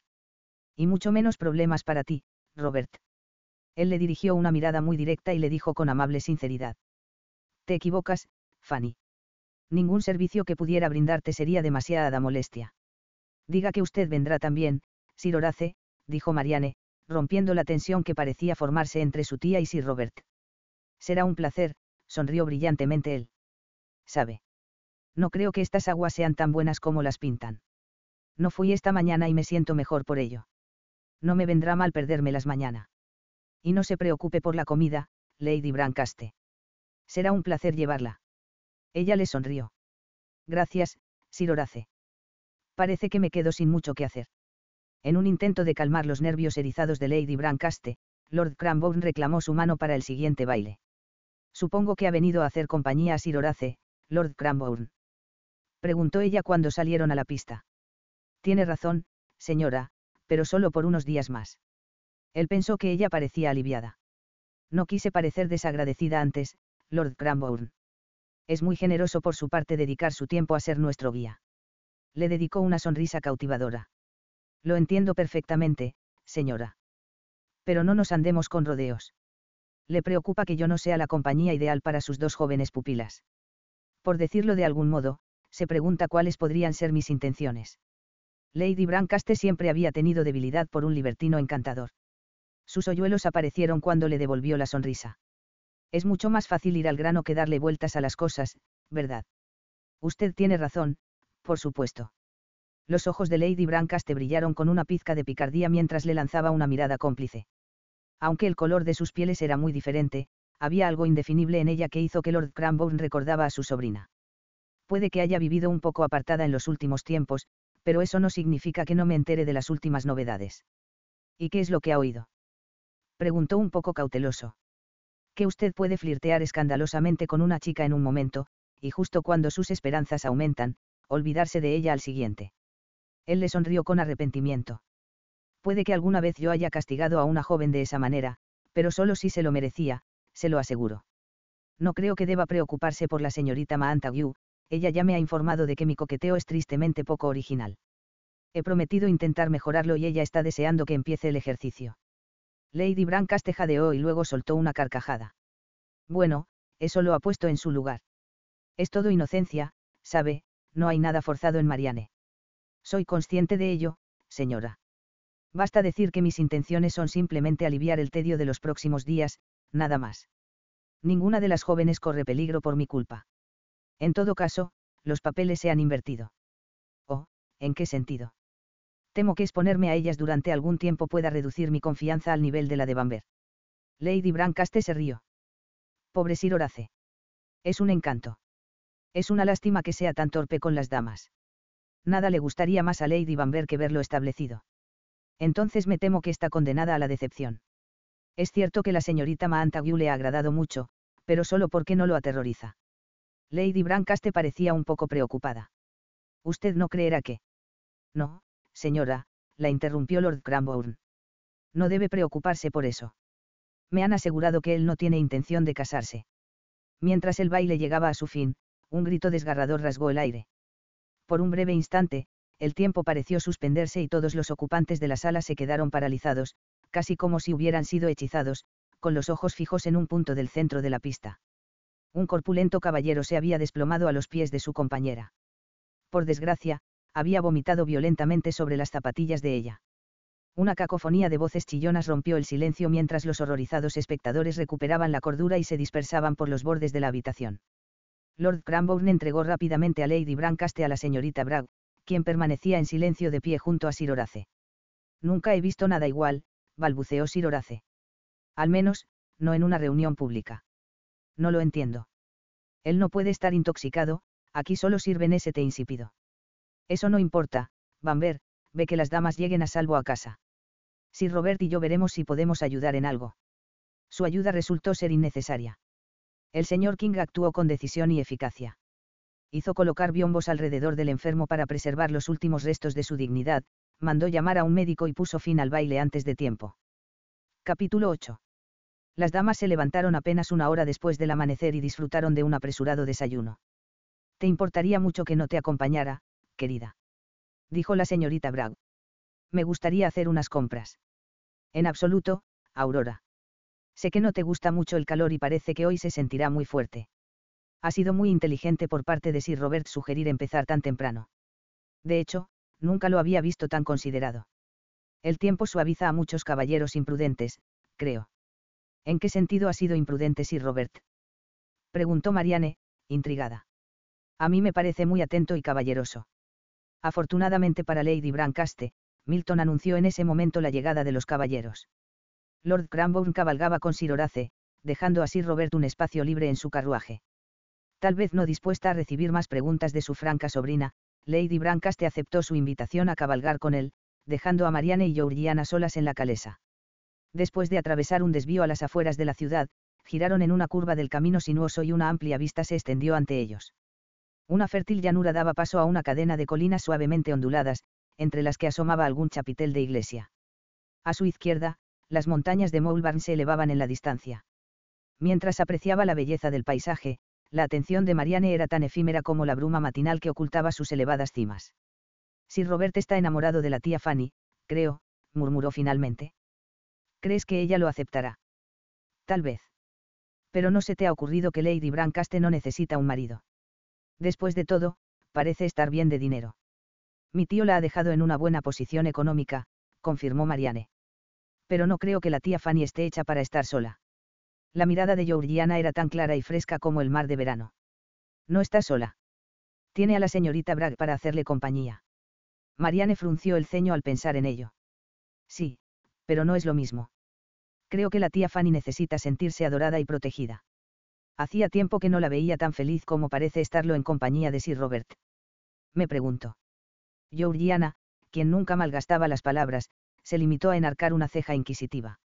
Me pregunto si nos estamos interponiendo en su cortejo.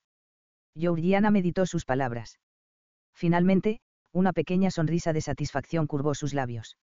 Eso lo explica todo. ¿Explica qué? El motivo por el que Lord Cranbourne se ha interesado tan repentinamente por nosotras, por supuesto. No lo habíamos visto después del incidente en el pozo hasta anoche. No te diste cuenta de lo rápido que Sir Robert aceptó su oferta de guiarnos. Una lenta sonrisa iluminó el semblante pensativo de Marianne. Tienes razón. ¿Cómo pude haber sido tan estúpida como para no verlo? Georgiana desvió la mirada hacia la campiña por un momento, y luego dijo en voz baja. Al igual que la señorita Bragg, yo también he tenido cierta experiencia siendo forastera, mirando desde fuera. Por ejemplo, aunque Lord Cranbourne intenta mantenernos entretenidas para que Sir Robert pueda cortejar a tu tía, creo que tú has despertado su interés, mientras que sus atenciones hacia mí son bastante superficiales. Marianne se rió. Si lo he hecho, es solo porque le he entretenido con mi cháchara irreflexiva. Pero no importa, le sacaré provecho a esto. Creo que es un plan espléndido. Atravesaron el bonito pueblo de Prestbury y giraron por una calle pequeña y angosta. Allí se encontraron con algo sorprendente. En una parcela relativamente pequeña había una casa de té llamada de Grotto. En lo alto del jardín, sobre una terraza elevada, había un templo chino rodeado por un balcón cubierto. Debajo de este, un lado del jardín estaba ocupado por un edificio rústico circular y, en el otro, una alta torre de piedra se alzaba sobre las flores y los arbustos que llenaban el espacio restante. ¡Qué extraordinario!, dijo Lady Brancaste cuando Sir Robert la ayudó a bajar de su carruaje. Me complace que apruebe mi elección, señora, dijo Lord Cranbourne. El edificio circular está decorado con una variedad de conchas, fósiles y piedras de las colinas de la zona, y desde lo alto de la torre se disfruta de una hermosa vista de la campiña circundante para los visitantes que tengan la energía de subir. Creo que visitaré el templo y me sentaré a la sombra unos momentos. Lady Brancaste agitó lánguidamente su abanico. El día ya se está volviendo insufriblemente caluroso. Sir Robert no perdió tiempo en cogerla del brazo y conducirla hasta allí. ¿Has dicho fósiles? Sir Horace parecía inusualmente alerta. Siempre me han fascinado. No puedo explicar por qué exactamente, salvo que me parece asombroso que una criatura que vivió hace miles de años pueda estar perfectamente conservada.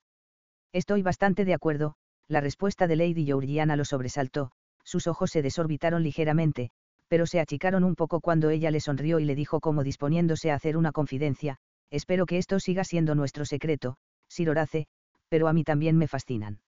De repente, él echó los hombros hacia atrás y levantó la mirada hacia la escultural dama que tenía a su lado. De verdad, por Júpiter. Eso demuestra que uno nunca sabe. Lady Georgiana bajó la mirada hacia él, con una expresión inusualmente amable que hizo que sus ojos pasaran del azul glaciar al suave terciopelo. Uno nunca sabe qué, Sir Horace. Lo que piensan los demás, sonrió él, extendiendo el brazo libre. Puede que yo haya venido a Cheltenham por las aguas, pero empiezo a darme cuenta de que me estoy beneficiando de algo mucho más valioso. Los labios de Georgiana se crisparon al aceptar amablemente su compañía. ¿Y qué podría ser eso? Formación. Dijo bruscamente. ¿Sabe? Creía que lo único que os interesaba a vosotras, las señoritas, era el último grito de la moda o conseguir un marido. Conocer a la señorita Montague y a usted me ha abierto los ojos. No era el único que estaba así de afectado.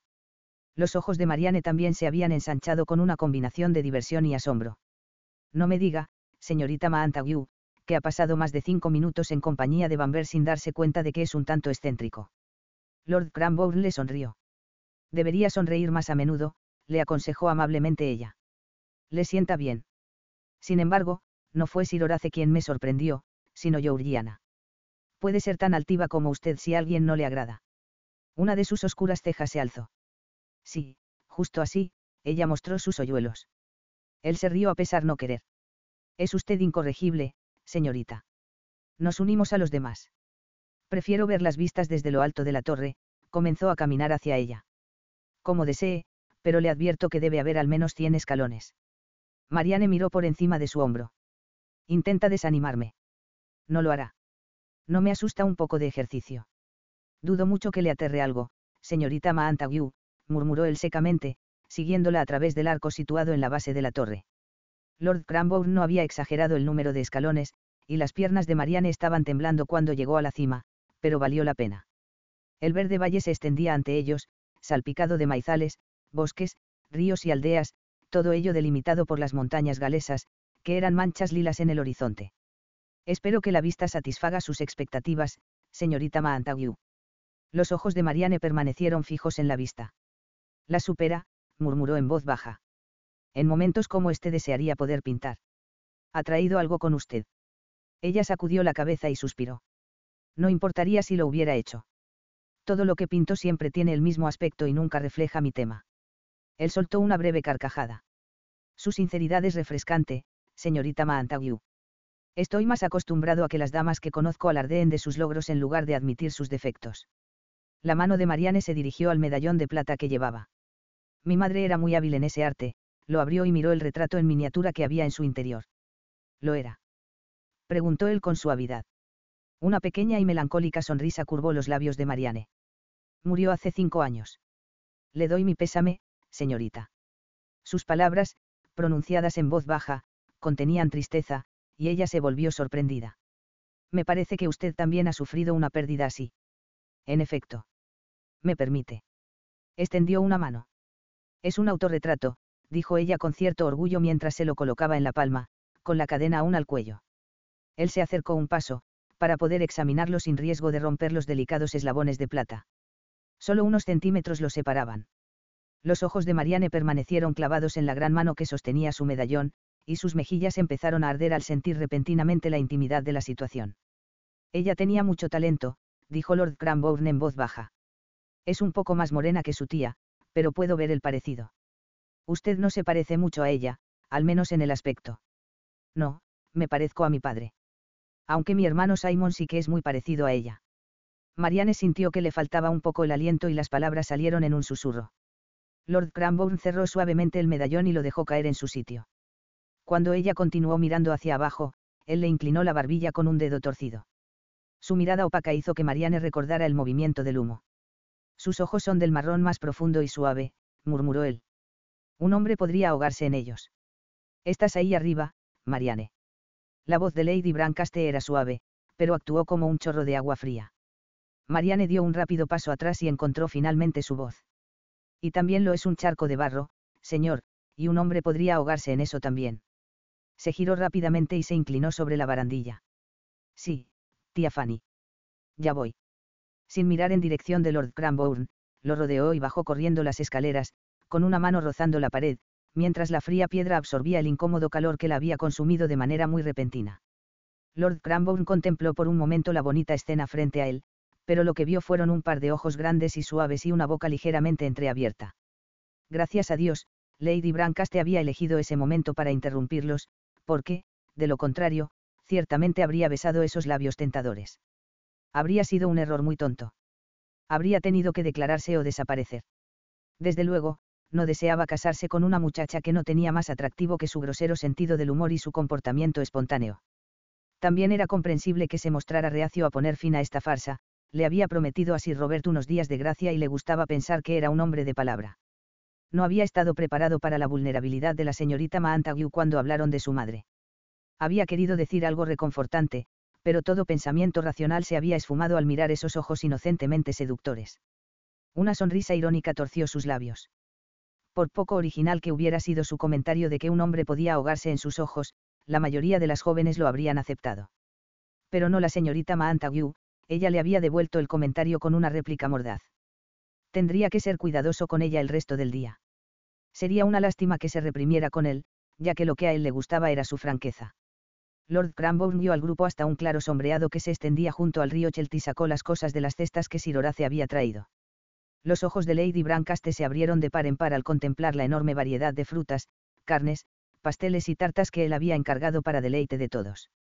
Dios mío, Sir Horace. Ha traído suficiente para alimentar a un pequeño ejército. Pensé en hacerlo a lo grande, dijo simplemente. Creo que todos aquí podrán encontrar algo que les guste. De eso puede estar seguro. Ha sido muy generoso, dijo Lady Georgiana. Pero nunca podremos comernos la mitad. Habrá mucho desperdicio. Él se golpeó la nariz con un dedo en un gesto de conocimiento deliberado. Ahí lo tiene, señorita. Lo que sobre irá al asilo para pobres. Lord Cranbourne lo miró con sorpresa. Parece que has pensado en todo, Bamber. Es una idea encomiable, aprobó Marianne, sentándose a su lado. Lo he visitado ayer, dijo él. Santo cielo. Exclamó Sir Robert. ¿Para qué? Algunas personas, Robert, dijo fríamente Lady Brancaste, tienen más en qué pensar que en su propio placer. Ella dirigió una cálida sonrisa a Sir Horace. Ha sido muy amable por su parte. Creo recordar que su madre estaba involucrada en uno que otro comité, para mejorar las condiciones en tales lugares. En efecto, señora. Tengo intención de escribirle más tarde y contárselo todo. Intentando quedar bien con ella. Dijo Lord Cranbourne con una sonrisa sardónica. Marianne salió rápidamente en su defensa. Creo que es algo admirable, señor.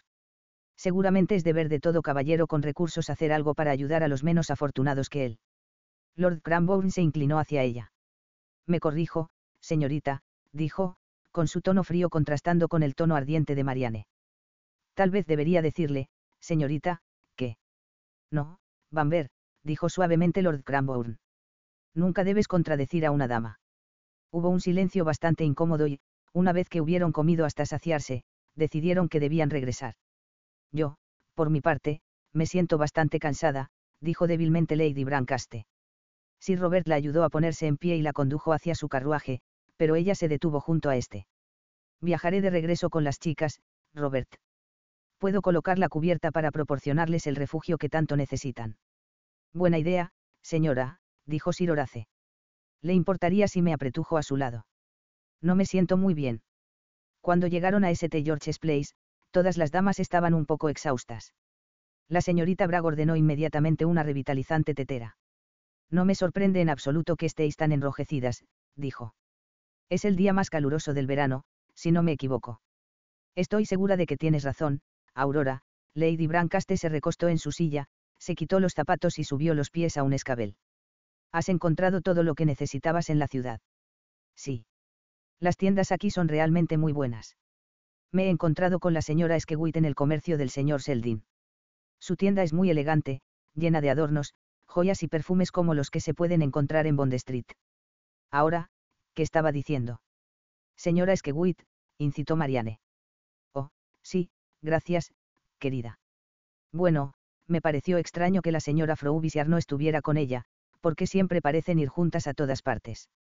Pregunté por ella, por supuesto, y descubrí que está extremadamente enferma. Aparentemente con una enfermedad similar a la de ese pobre hombre en el baile de anoche.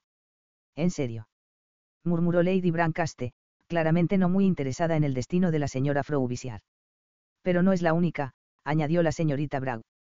Al parecer, una docena de personas, por lo menos, se han visto afectadas. Parece ser muy contagioso. Finalmente, capturó toda la atención de su patrona. Lady Brancaste se incorporó bruscamente. No digas eso, Aurora. Ya sabes lo susceptible que soy a cualquier cosa. En efecto, querida.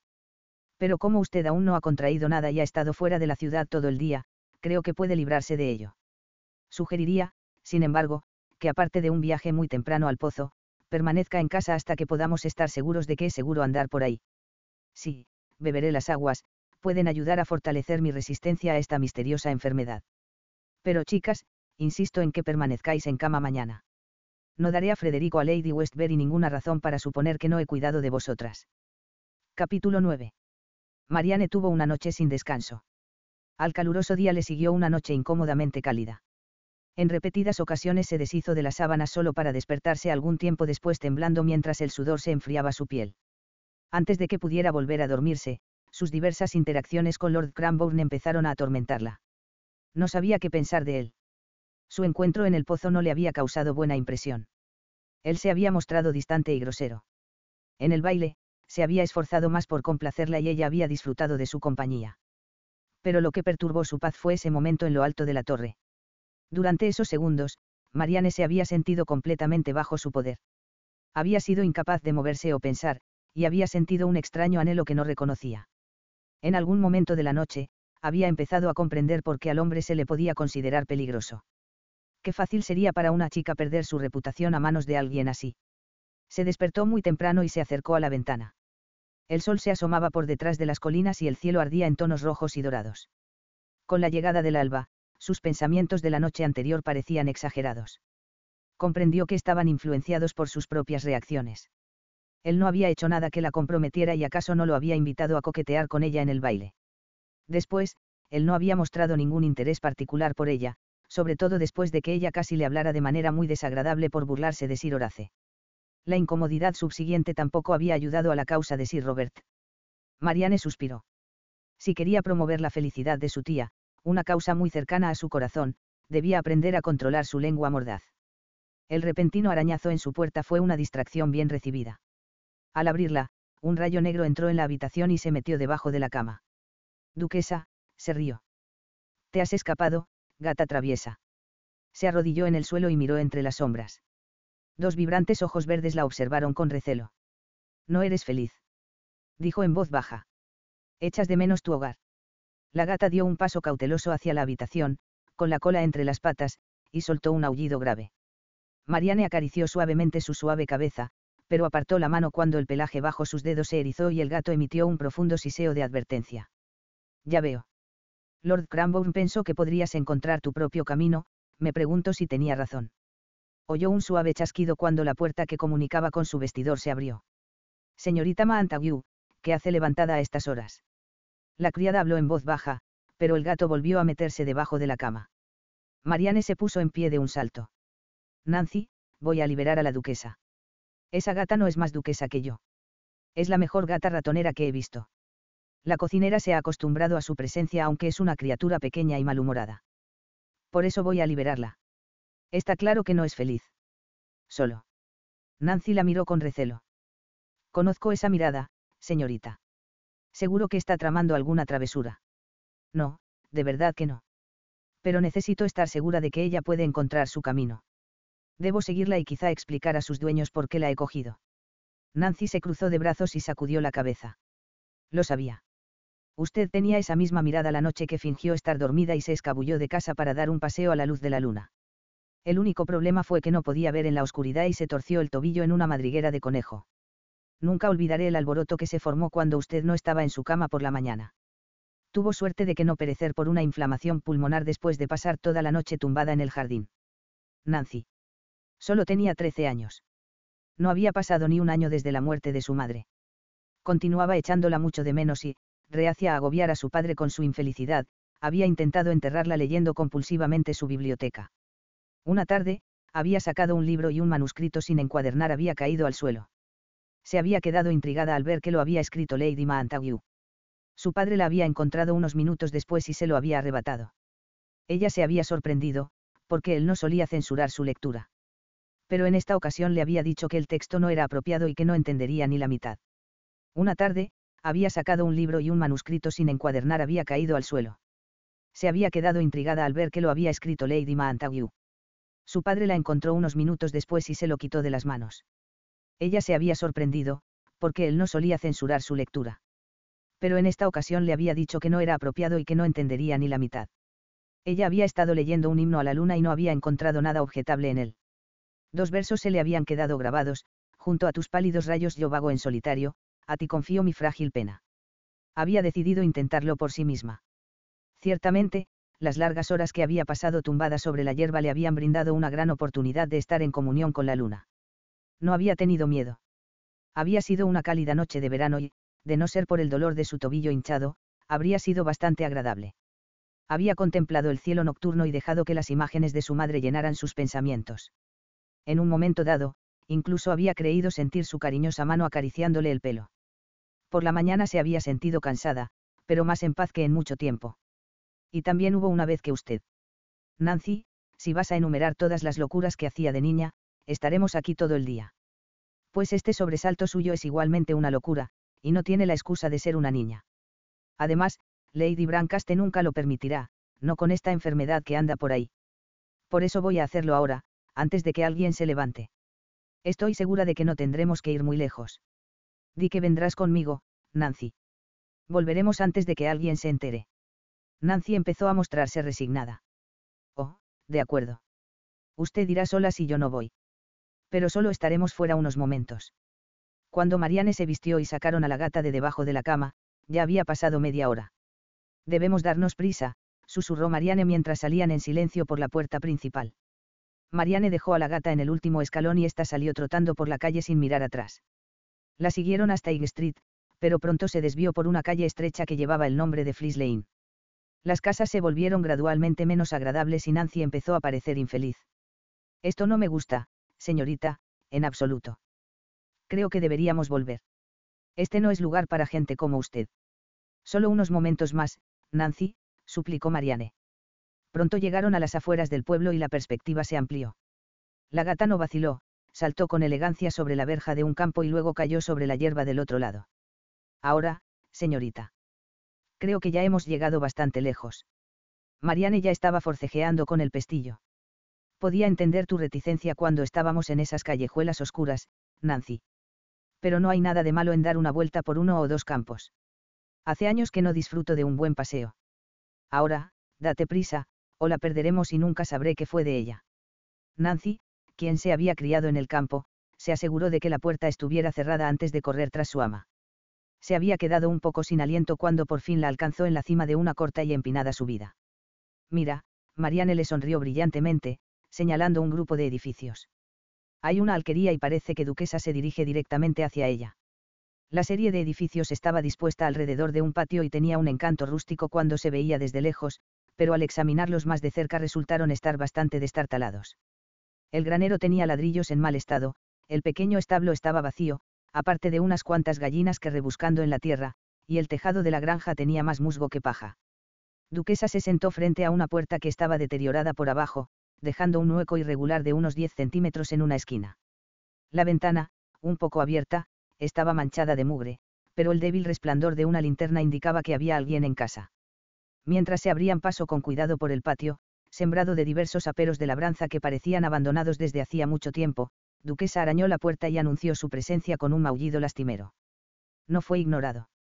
Marianne y Nancy se quedaron heladas cuando 2 voces estridentes chillaron a través del hueco de la ventana.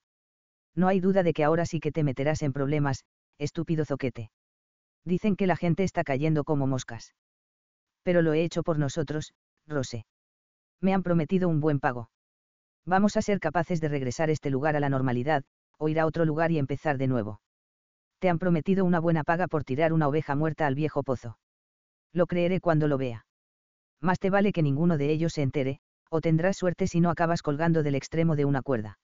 Nancy y Marianne empezaron a retroceder, con los ojos muy abiertos todavía fijos en la débil luz que parpadeaba tras la ventana opaca. Debemos llegar al pozo antes de que la tía Fanny beba las aguas, siseó Marianne, con urgencia. Pero incluso cuando se dio la vuelta para correr, sus espinillas chocaron dolorosamente contra un arado de madera que yacía torcido. Cayó de cara sobre la dura tierra compactada del patio. Un pequeño grito de sorpresa y dolor se le escapó antes de que pudiera detenerlo. De pronto, los gritos cesaron. Intentó ponerse en pie, pero se había quedado sin aliento. Vete, Nancy, jadeó. No hay tiempo que perder. La puerta de la alquería estaba torcida, dando a Nancy el tiempo justo para meterse detrás del granero antes de que se abriera de un tirón. No todos los días los ocupantes de la parcela encontraban a una dama finamente vestida sentada en su patio. Se quedaron boquiabiertos. Marianne no sabía quién estaba más sorprendido, si ellos o ella. Decidió intentar disimularlo y esbozó una sonrisa. Hola. Siento molestaros, pero me pregunto si habéis perdido un gato. Duquesa hizo su oportuna aparición y comenzó a moverse entre las piernas de la mujer. Aquí estás, gato fastidioso. ¿Dónde estuviste anoche cuando los ratones se comieron lo que quedaba de nuestro pan? ¿Le importaría ayudarme a levantarme, señor? Dijo Marianne. Usted debería mantener este patio más ordenado. Podría haberme lastimado gravemente. Eso haré, señorita, respondió, dando una zancada decidida hacia adelante. No esperábamos visitas. Marianne cogió cautelosamente su mano mugrienta y fue puesta en pie con bastante brusquedad. Se quitó los trozos de paja y suciedad que se habían adherido a su vestido. Gracias, señor. Encontré a vuestra gata escondida en un árbol. Un perro la había perseguido hasta allí. Puse un aviso en la ventana de la señora Jones, pero nadie acudió a por ella. El hombre le dedicó una sonrisa desconfiada, mostrando una dentadura ennegrecida. Marianne tuvo que resistir la tentación de cubrirse la boca cuando su aliento fétido la inundó. Me temo que las personas como yo no frecuentan esos lugares. Además, no sé leer, explicó. No hizo ademán de apartarse y Marianne no pudo hacerlo, ya que el arado le obstruía el paso. Empezó a sentirse un poco nerviosa. Sí, ya veo. Bueno, como nadie acudió decidí ver si ella podía encontrar por sí misma el camino a casa. La seguí en caso de que ella no pudiera, usted entiende. Ahora, si se hace a un lado, buen hombre, debo regresar o mi tía empezará a preocuparse. Supongo que sí, aceptó él, con una mirada inquietantemente maliciosa en sus ojos. Como usted está aquí afuera tan temprano y sola, supongo que ella no sabe en qué anda. Su mano se aferró al brazo de Marianne. Ahora entre, señorita. Si no hace alboroto, no resultará herida. Pero no quiero entrar, protestó ella mientras él empezaba a arrastrarla hacia la alquería.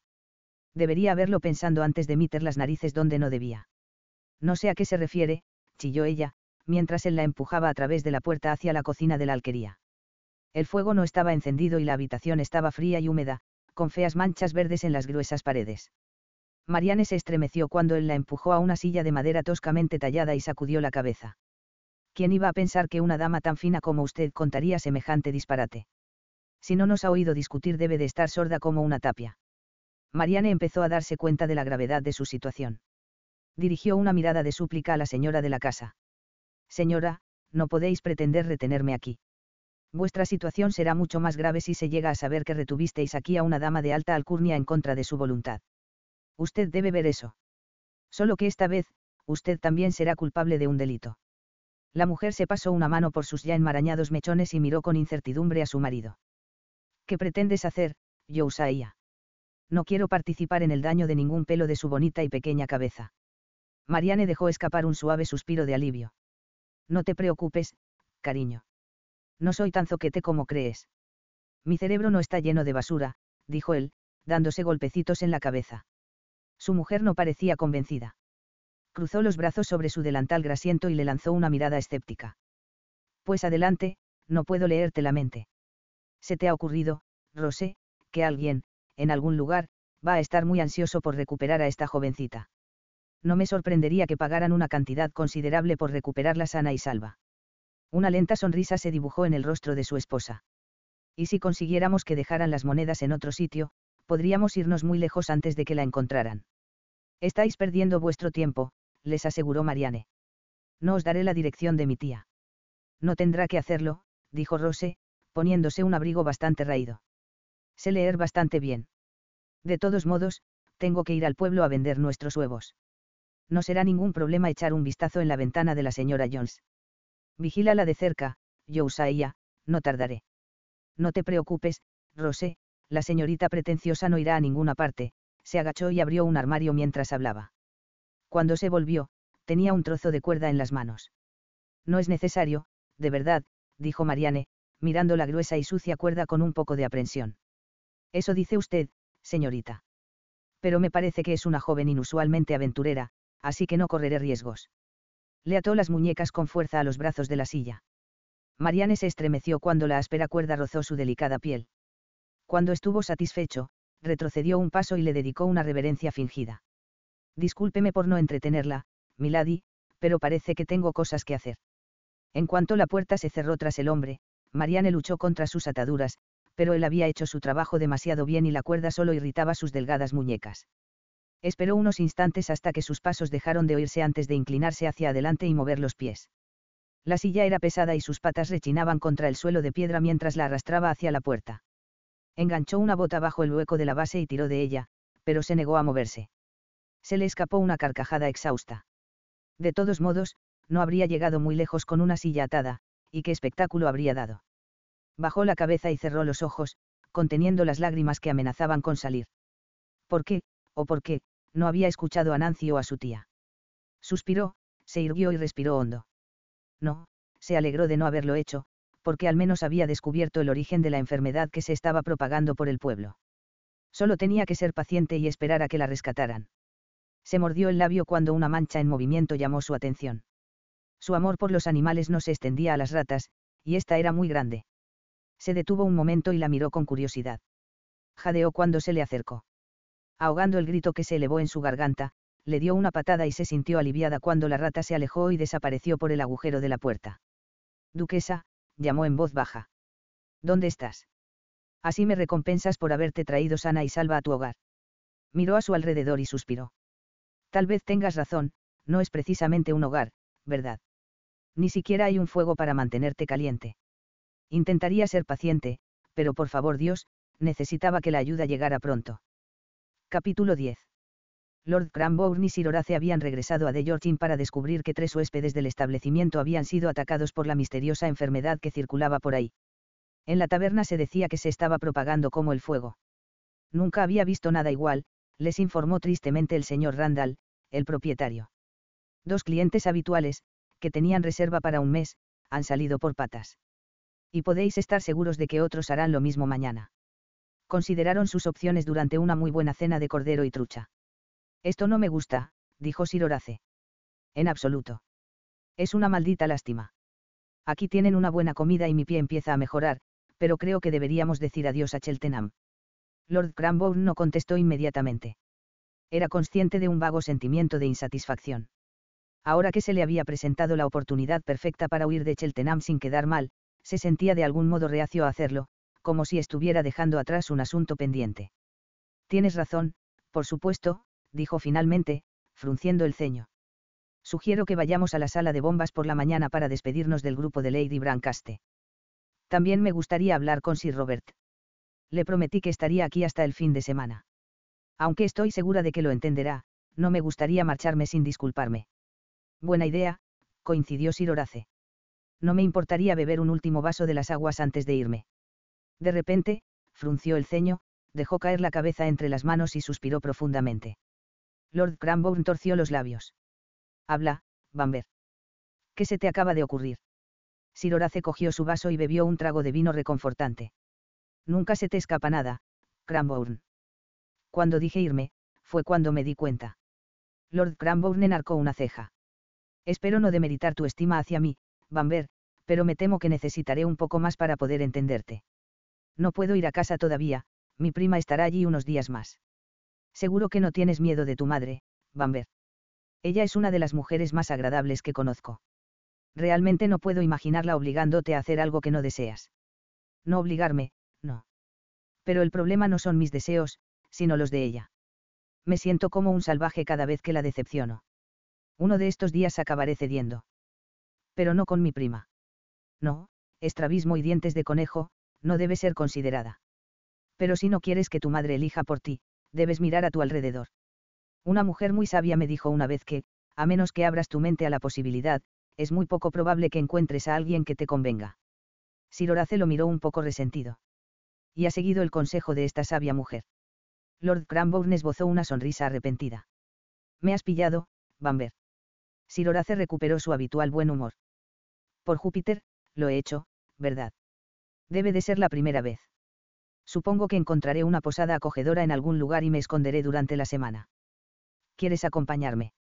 No, querido amigo. No. Eso creí, dijo sombríamente Sir Horace. Lord Cranbourne se puso de pie y sonrió amablemente a su viejo amigo. Ambos estaríamos muy aburridos antes de que terminara la semana. No habría nada más que hacer que comer, beber y jugar a las cartas. Si las aguas de aquí te han beneficiado en algo, todo lo que han hecho por ti se esfumará antes de que acabe la semana. Será mejor que me acompañes a Cranbourne.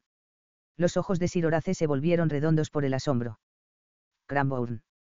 Pero la chica Ponsonby. Lord Cranbourne se encogió de hombros. Estoy seguro de que mi hacienda es lo suficientemente grande como para que desaparezcamos. Después de todo, solo tendremos que soportar a los invitados de María durante otra semana. Entonces, vienes, Bamber. Lo siento, colega. Estoy agradecido por la invitación y todo eso, pero está demasiado cerca de casa. No me sorprendería que mi madre me visitara y, si descubriera que estoy allí, estaría en problemas. No me reprendería, solo me lanzaría esa mirada dolida que me hace sentir como un vulgar canalla. Lord Cranbourne sonrió irónicamente. Lo entiendo muy bien, amigo mío. Y tengo que admitir que hay muchas posibilidades de que Lady Bamber visite a mi hermana, ya que sería muy cortés por su parte hacerlo. ¿Y tu hermano? Sir Horace pareció muy conmocionado por esta sugerencia. Por supuesto. Hace tiempo que no veo a Loftus y es un gran sujeto. Lord Cranbourne no podía estar más de acuerdo. Era inteligente y erudito, pero con un ingenio y un humor que sospechaba que rara vez se veían ahora que había recibido órdenes. Era una suerte que hubiera sido el segundo hijo, pues a diferencia de Bamber, estaba bien capacitado para valerse por sí mismo. Él está cerca de Dorchester, ¿no? Dijo Lord Cranbourne. Bridletown, confirmó Sir Horace. Te llevaré hasta Salisbury, entonces. Puedes alquilar un carruaje desde allí. Sir Horace le sonrió. No te he dicho que eres un gran sujeto. Puede que no pienses así cuando te diga que tengo intención de estar en el pozo a las 6, miró el pañuelo atado al cuello de Sir Horace. Como creo que tu ayuda de cámara tarda al menos una hora en alcanzar tu estado preferido de elegancia sartorial, te sugiero que renuncies al oporto y te vayas a la cama. Aunque no llegaron a la hora acordada, estuvieron en el pozo no más de 10 minutos después. Incluso a esa hora tan temprana, ya había un puñado de visitantes.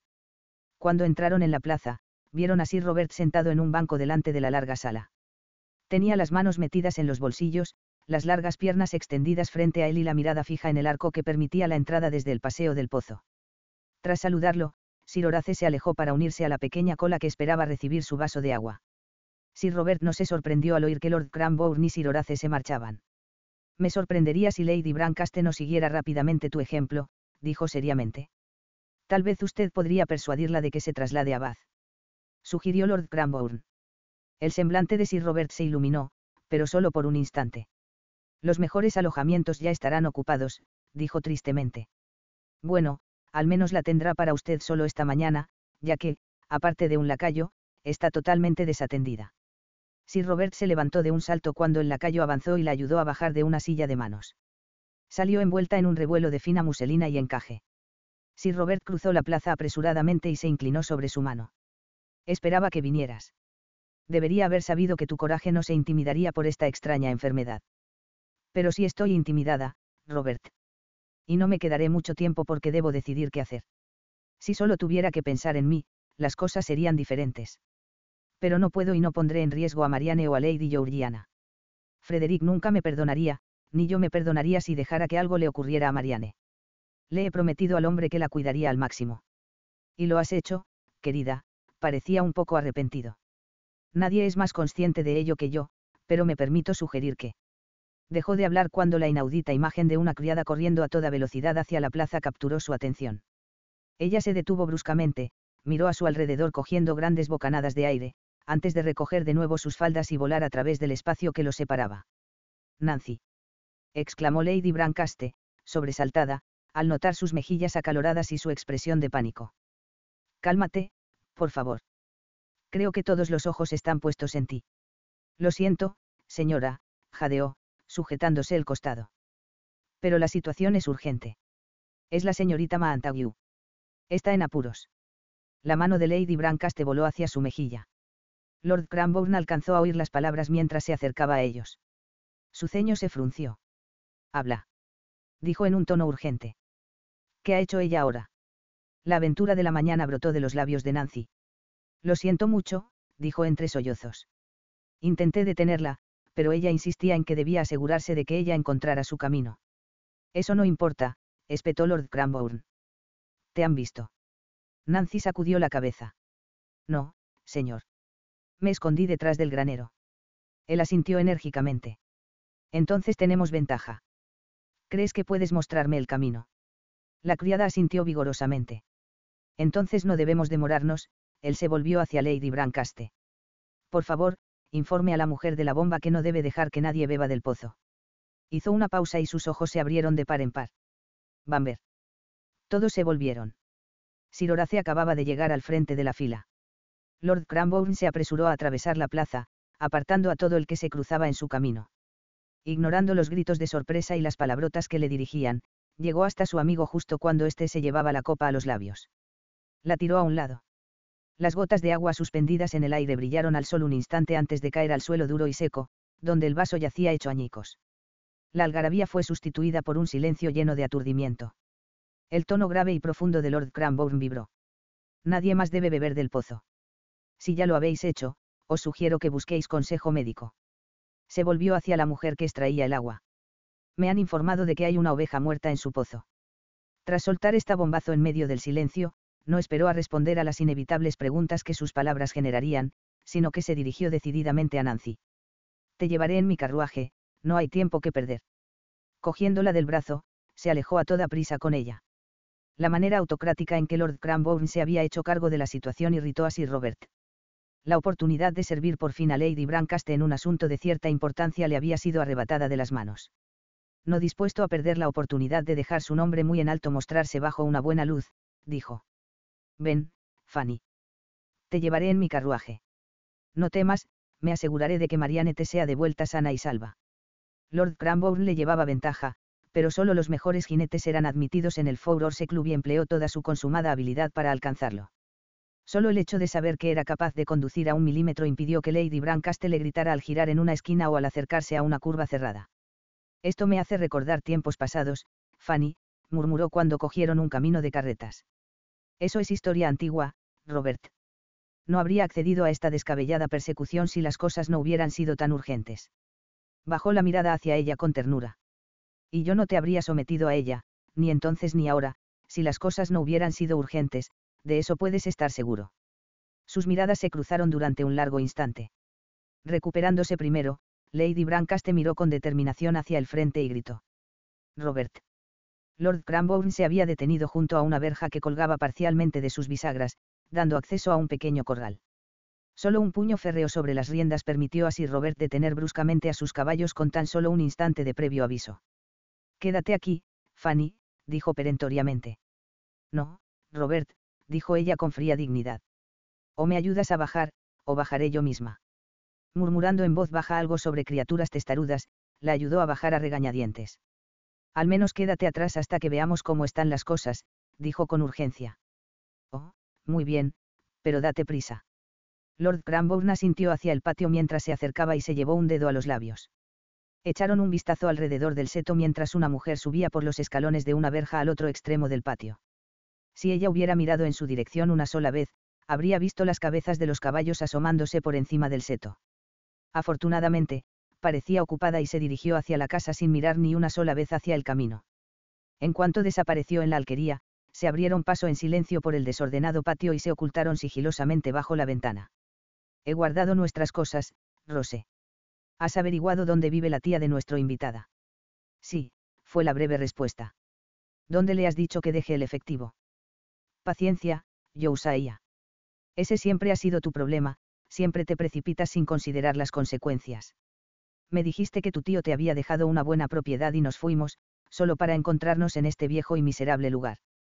Empujas a nuestra última oveja a ese pozo, solo porque alguien te dice que hará que valga la pena sin pensar por qué él quería que lo hicieras. Puede que tu último plan nos saque del embrollo en el que nos hemos metido, pero solo si nuestros movimientos son cuidadosos. Esperaremos hasta mañana para hacer compartir nuestras exigencias. Para entonces esta tía suya ya estará escribiendo como es debido.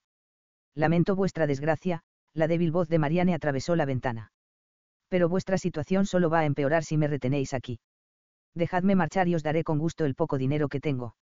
Lord Cranbourne se tensó como si fuera a moverse, pero se encontró con un agarre férreo alrededor de su muñeca. Sir Robert negó con la cabeza. No sabe si están armados, tonto, susurró. Es muy amable de su parte, señorita, dijo Rose. Y si no estuviéramos en una situación tan desesperada, podría hacerlo justamente eso. Entonces al menos desatadme, suplicó Marianne. Esta cuerda me está hiriendo las muñecas. Eso era todo lo que Lord Cranbourne necesitaba oír. Se levantó en un instante. Se acercó rápidamente a la puerta y la golpeó con una bota. Sir Robert estaba justo detrás de él. Una rápida mirada le aseguró que la preocupación de Sir Robert era injustificada. Un hombre encorvado en una silla junto a la mesa y la mujer que recién había visto entrar en la habitación estaban a su lado. Ignorándolos, Lord Cranbourne se dirigió rápidamente hacia Marianne, se arrodilló y sacó un pequeño cuchillo del bolsillo interior de su abrigo. Te liberaré en un instante, gruñó. Gracias, susurró ella. El crujido de la madera contra la piedra sacudió el aire cuando Josiah se levantó apresuradamente y se abalanzó sobre él. Se vio empujado hacia atrás por una mano enorme que había aparecido como de la nada y se había aferrado a su brazo.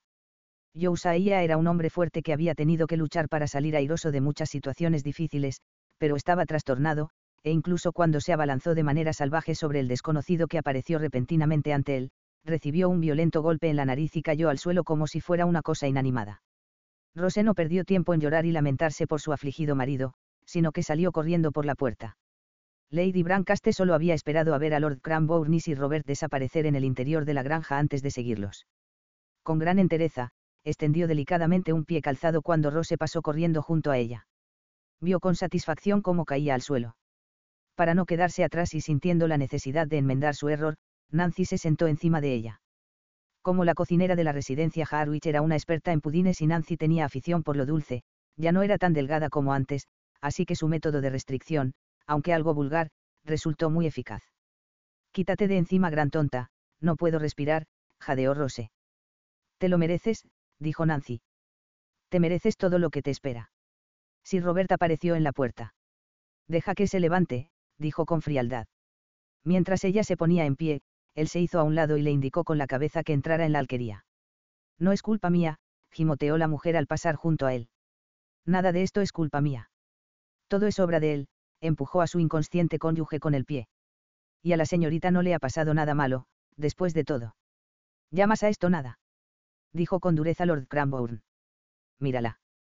Todos los ojos se volvieron por un momento hacia las desagradables ronchas rojas que marcaban las muñecas de Marianne.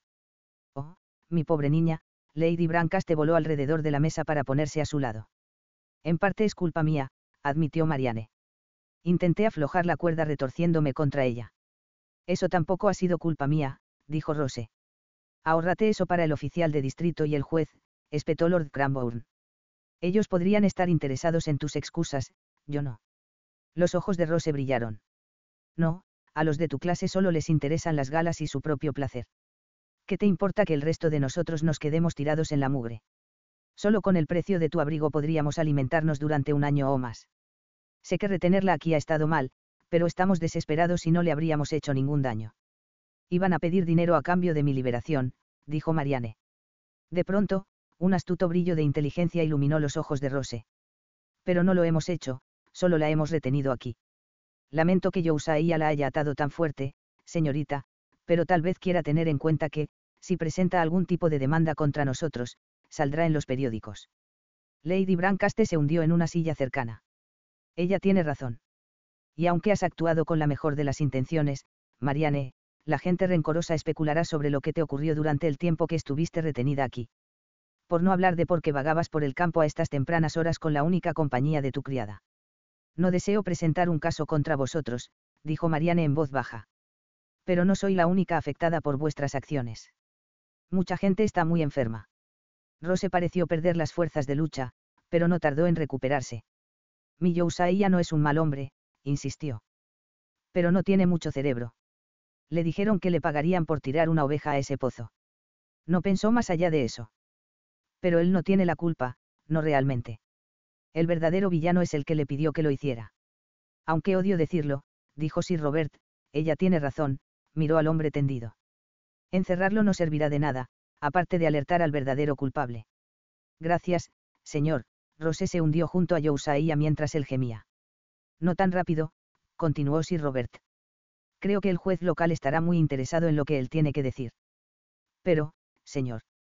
Creo que descubrirás que si él es honesto, y nadie sufre nada peor que un malestar estomacal, será tratado con cierta indulgencia, miró a Lady Brancaste. Y si él mantiene el nombre de la señorita Montague fuera de su recuento, incluso defenderé su caso. Oh, Robert, suspiró Lady Brancaste. Gracias. Él se volvió hacia Lord Cranbourne. ¿Te importaría llevar a Lady Brancaste y a la señorita Montague de vuelta a St. George's Place mientras yo me ocupo de esto?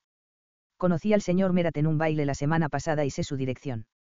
Por supuesto que no, Lord Cranbourne sonrió apologéticamente a Nancy. Me temo que no habrá sitio para ti. Una expresión de alivio cruzó el rostro de la criada. La carrera por las calles angostas a todo vapor le había parecido aterradora. Preferiría caminar de todos modos, señor. Es solo un corto camino a través de los campos. Rose le dirigió una mirada oscura. El ejercicio te hará bien. Capítulo 11. El corto trayecto hasta St. George's Place transcurrió en silencio. Marianne sabía que su tía no la avergonzaría delante de Lord Cranbourne, pero no había esperado tal consideración de parte del hombre. Estaba agradecida por ello, pues, ahora que su calvario había terminado, se sentía bastante abatida y más que un poco temblorosa. Lord Cranbourne las ayudó a bajar de su carruaje y se inclinó. Se me ha ocurrido que dejé a Sir Horace en una situación bastante incómoda. Debo ir a verlo. Si no se opone, Lady Brancaste, volveremos aquí y esperaremos el resultado de la reunión de Sir Robert con el juez. Por supuesto, Lord Cranbourne. Y por favor, acepte mi agradecimiento por todo lo que ha hecho esta mañana. Él hizo una reverencia y volvió a subir a su carruaje. Tenía el presentimiento de que encontraría a Sir Horace en la posada, y sus instintos no estaban equivocados. A pesar de que era muy temprano en la mañana, tenía un vaso de vino de Burdeos en la mano. Su aspecto era inusualmente desaliñado. Su pañuelo de cuello estaba torcido, como si hubiera estado tirando repetidamente de este, y sus cabellos, normalmente perfectamente peinados, estaban desordenados. Se levantó de un salto en cuanto Lord Cranbourne entró en la habitación y se dirigió hacia él, con la barbilla levantada en señal de agresividad y los ojos verdes oscurecidos por una ira ajena a su carácter. Cranbourne. Te mereces que te reprenda. Menudo truco vil me has gastado. Si esa era tu idea de una broma, me permito informarte de que no me ha hecho ninguna gracia. Lord Cranbourne nunca había visto a su amigo en semejante estado. Apoyó una suave mano en su hombro y lo estrujó suavemente. Cálmate, Bamber. No ha sido ninguna broma. Siento haberte dejado en semejante aprieto, pero el caso era urgente, te lo aseguro. Los ojos de Sir Horace se abrieron de par en par. ¿Quieres decirme que realmente hay una oveja muerta en el fondo de ese pozo? Sí, amigo mío. Sir Horace pareció calmarse un poco, pero luego su rostro volvió a enrojecer. Es indignante. Estuve a punto de beber esa agua. Exactamente, murmuró Lord Cranbourne. Bueno, me alegro mucho de que me detuvieras, pero ¿por qué huiste de esa manera tan escandalosa? Todos se volvieron hacia mí y comenzaron a bombardearme con preguntas. No creyeron que yo no sabía de lo que estabas hablando. Pobre, Bamber, dijo suavemente Lord Cranbourne. Ha sido muy malo. Ha sido peor que malo, una pesadilla. Salté a una silla de manos y les dije que los recompensaría si me sacaban de allí a toda prisa. Muy sabio. Siéntate, Bamber, y te lo contaré todo. Sir Horace escuchó absorto la historia. Lord Cranbourne se sintió sorprendido y aliviado de que se abstuviera de proferir diversas interjecciones, como era su costumbre, y aún más sorprendido por su reacción cuando llegó al final. Teniendo en cuenta su admiración por la señorita Montague, esperaba exclamaciones indignadas, pero, por el contrario, su amigo fue muy mesurado en su respuesta. Es una chica malditamente buena. De buen corazón, pero impulsiva, muy impulsiva. Debió haberle parecido la gallina de los huevos de oro a esa pobre pareja desorientada. Eres más generoso que yo, dijo Lord Cranbourne. Esa pobre y desorientada pareja le causó muchas molestias y le han dado suficientes razones para alimentar muchas pesadillas. Ah, pero la comida es el meollo del asunto, Cranbourne. Un hombre o una mujer hambrientos pueden caer fácilmente en la locura. El crimen o el reformatorio son a veces sus únicas opciones, y la mayoría de los reformatorios están a un paso de la prisión. Lo lamento muchísimo por la señorita Montague, por no hablar de todos los enfermos, pero es fácil para los que tenemos mucho juzgar a los que no tienen nada. La señorita Montague ha sufrido hoy una dura lección, pero puede que le sirva de algo. Es demasiado confiada, y eso también puede conducir a la insensatez.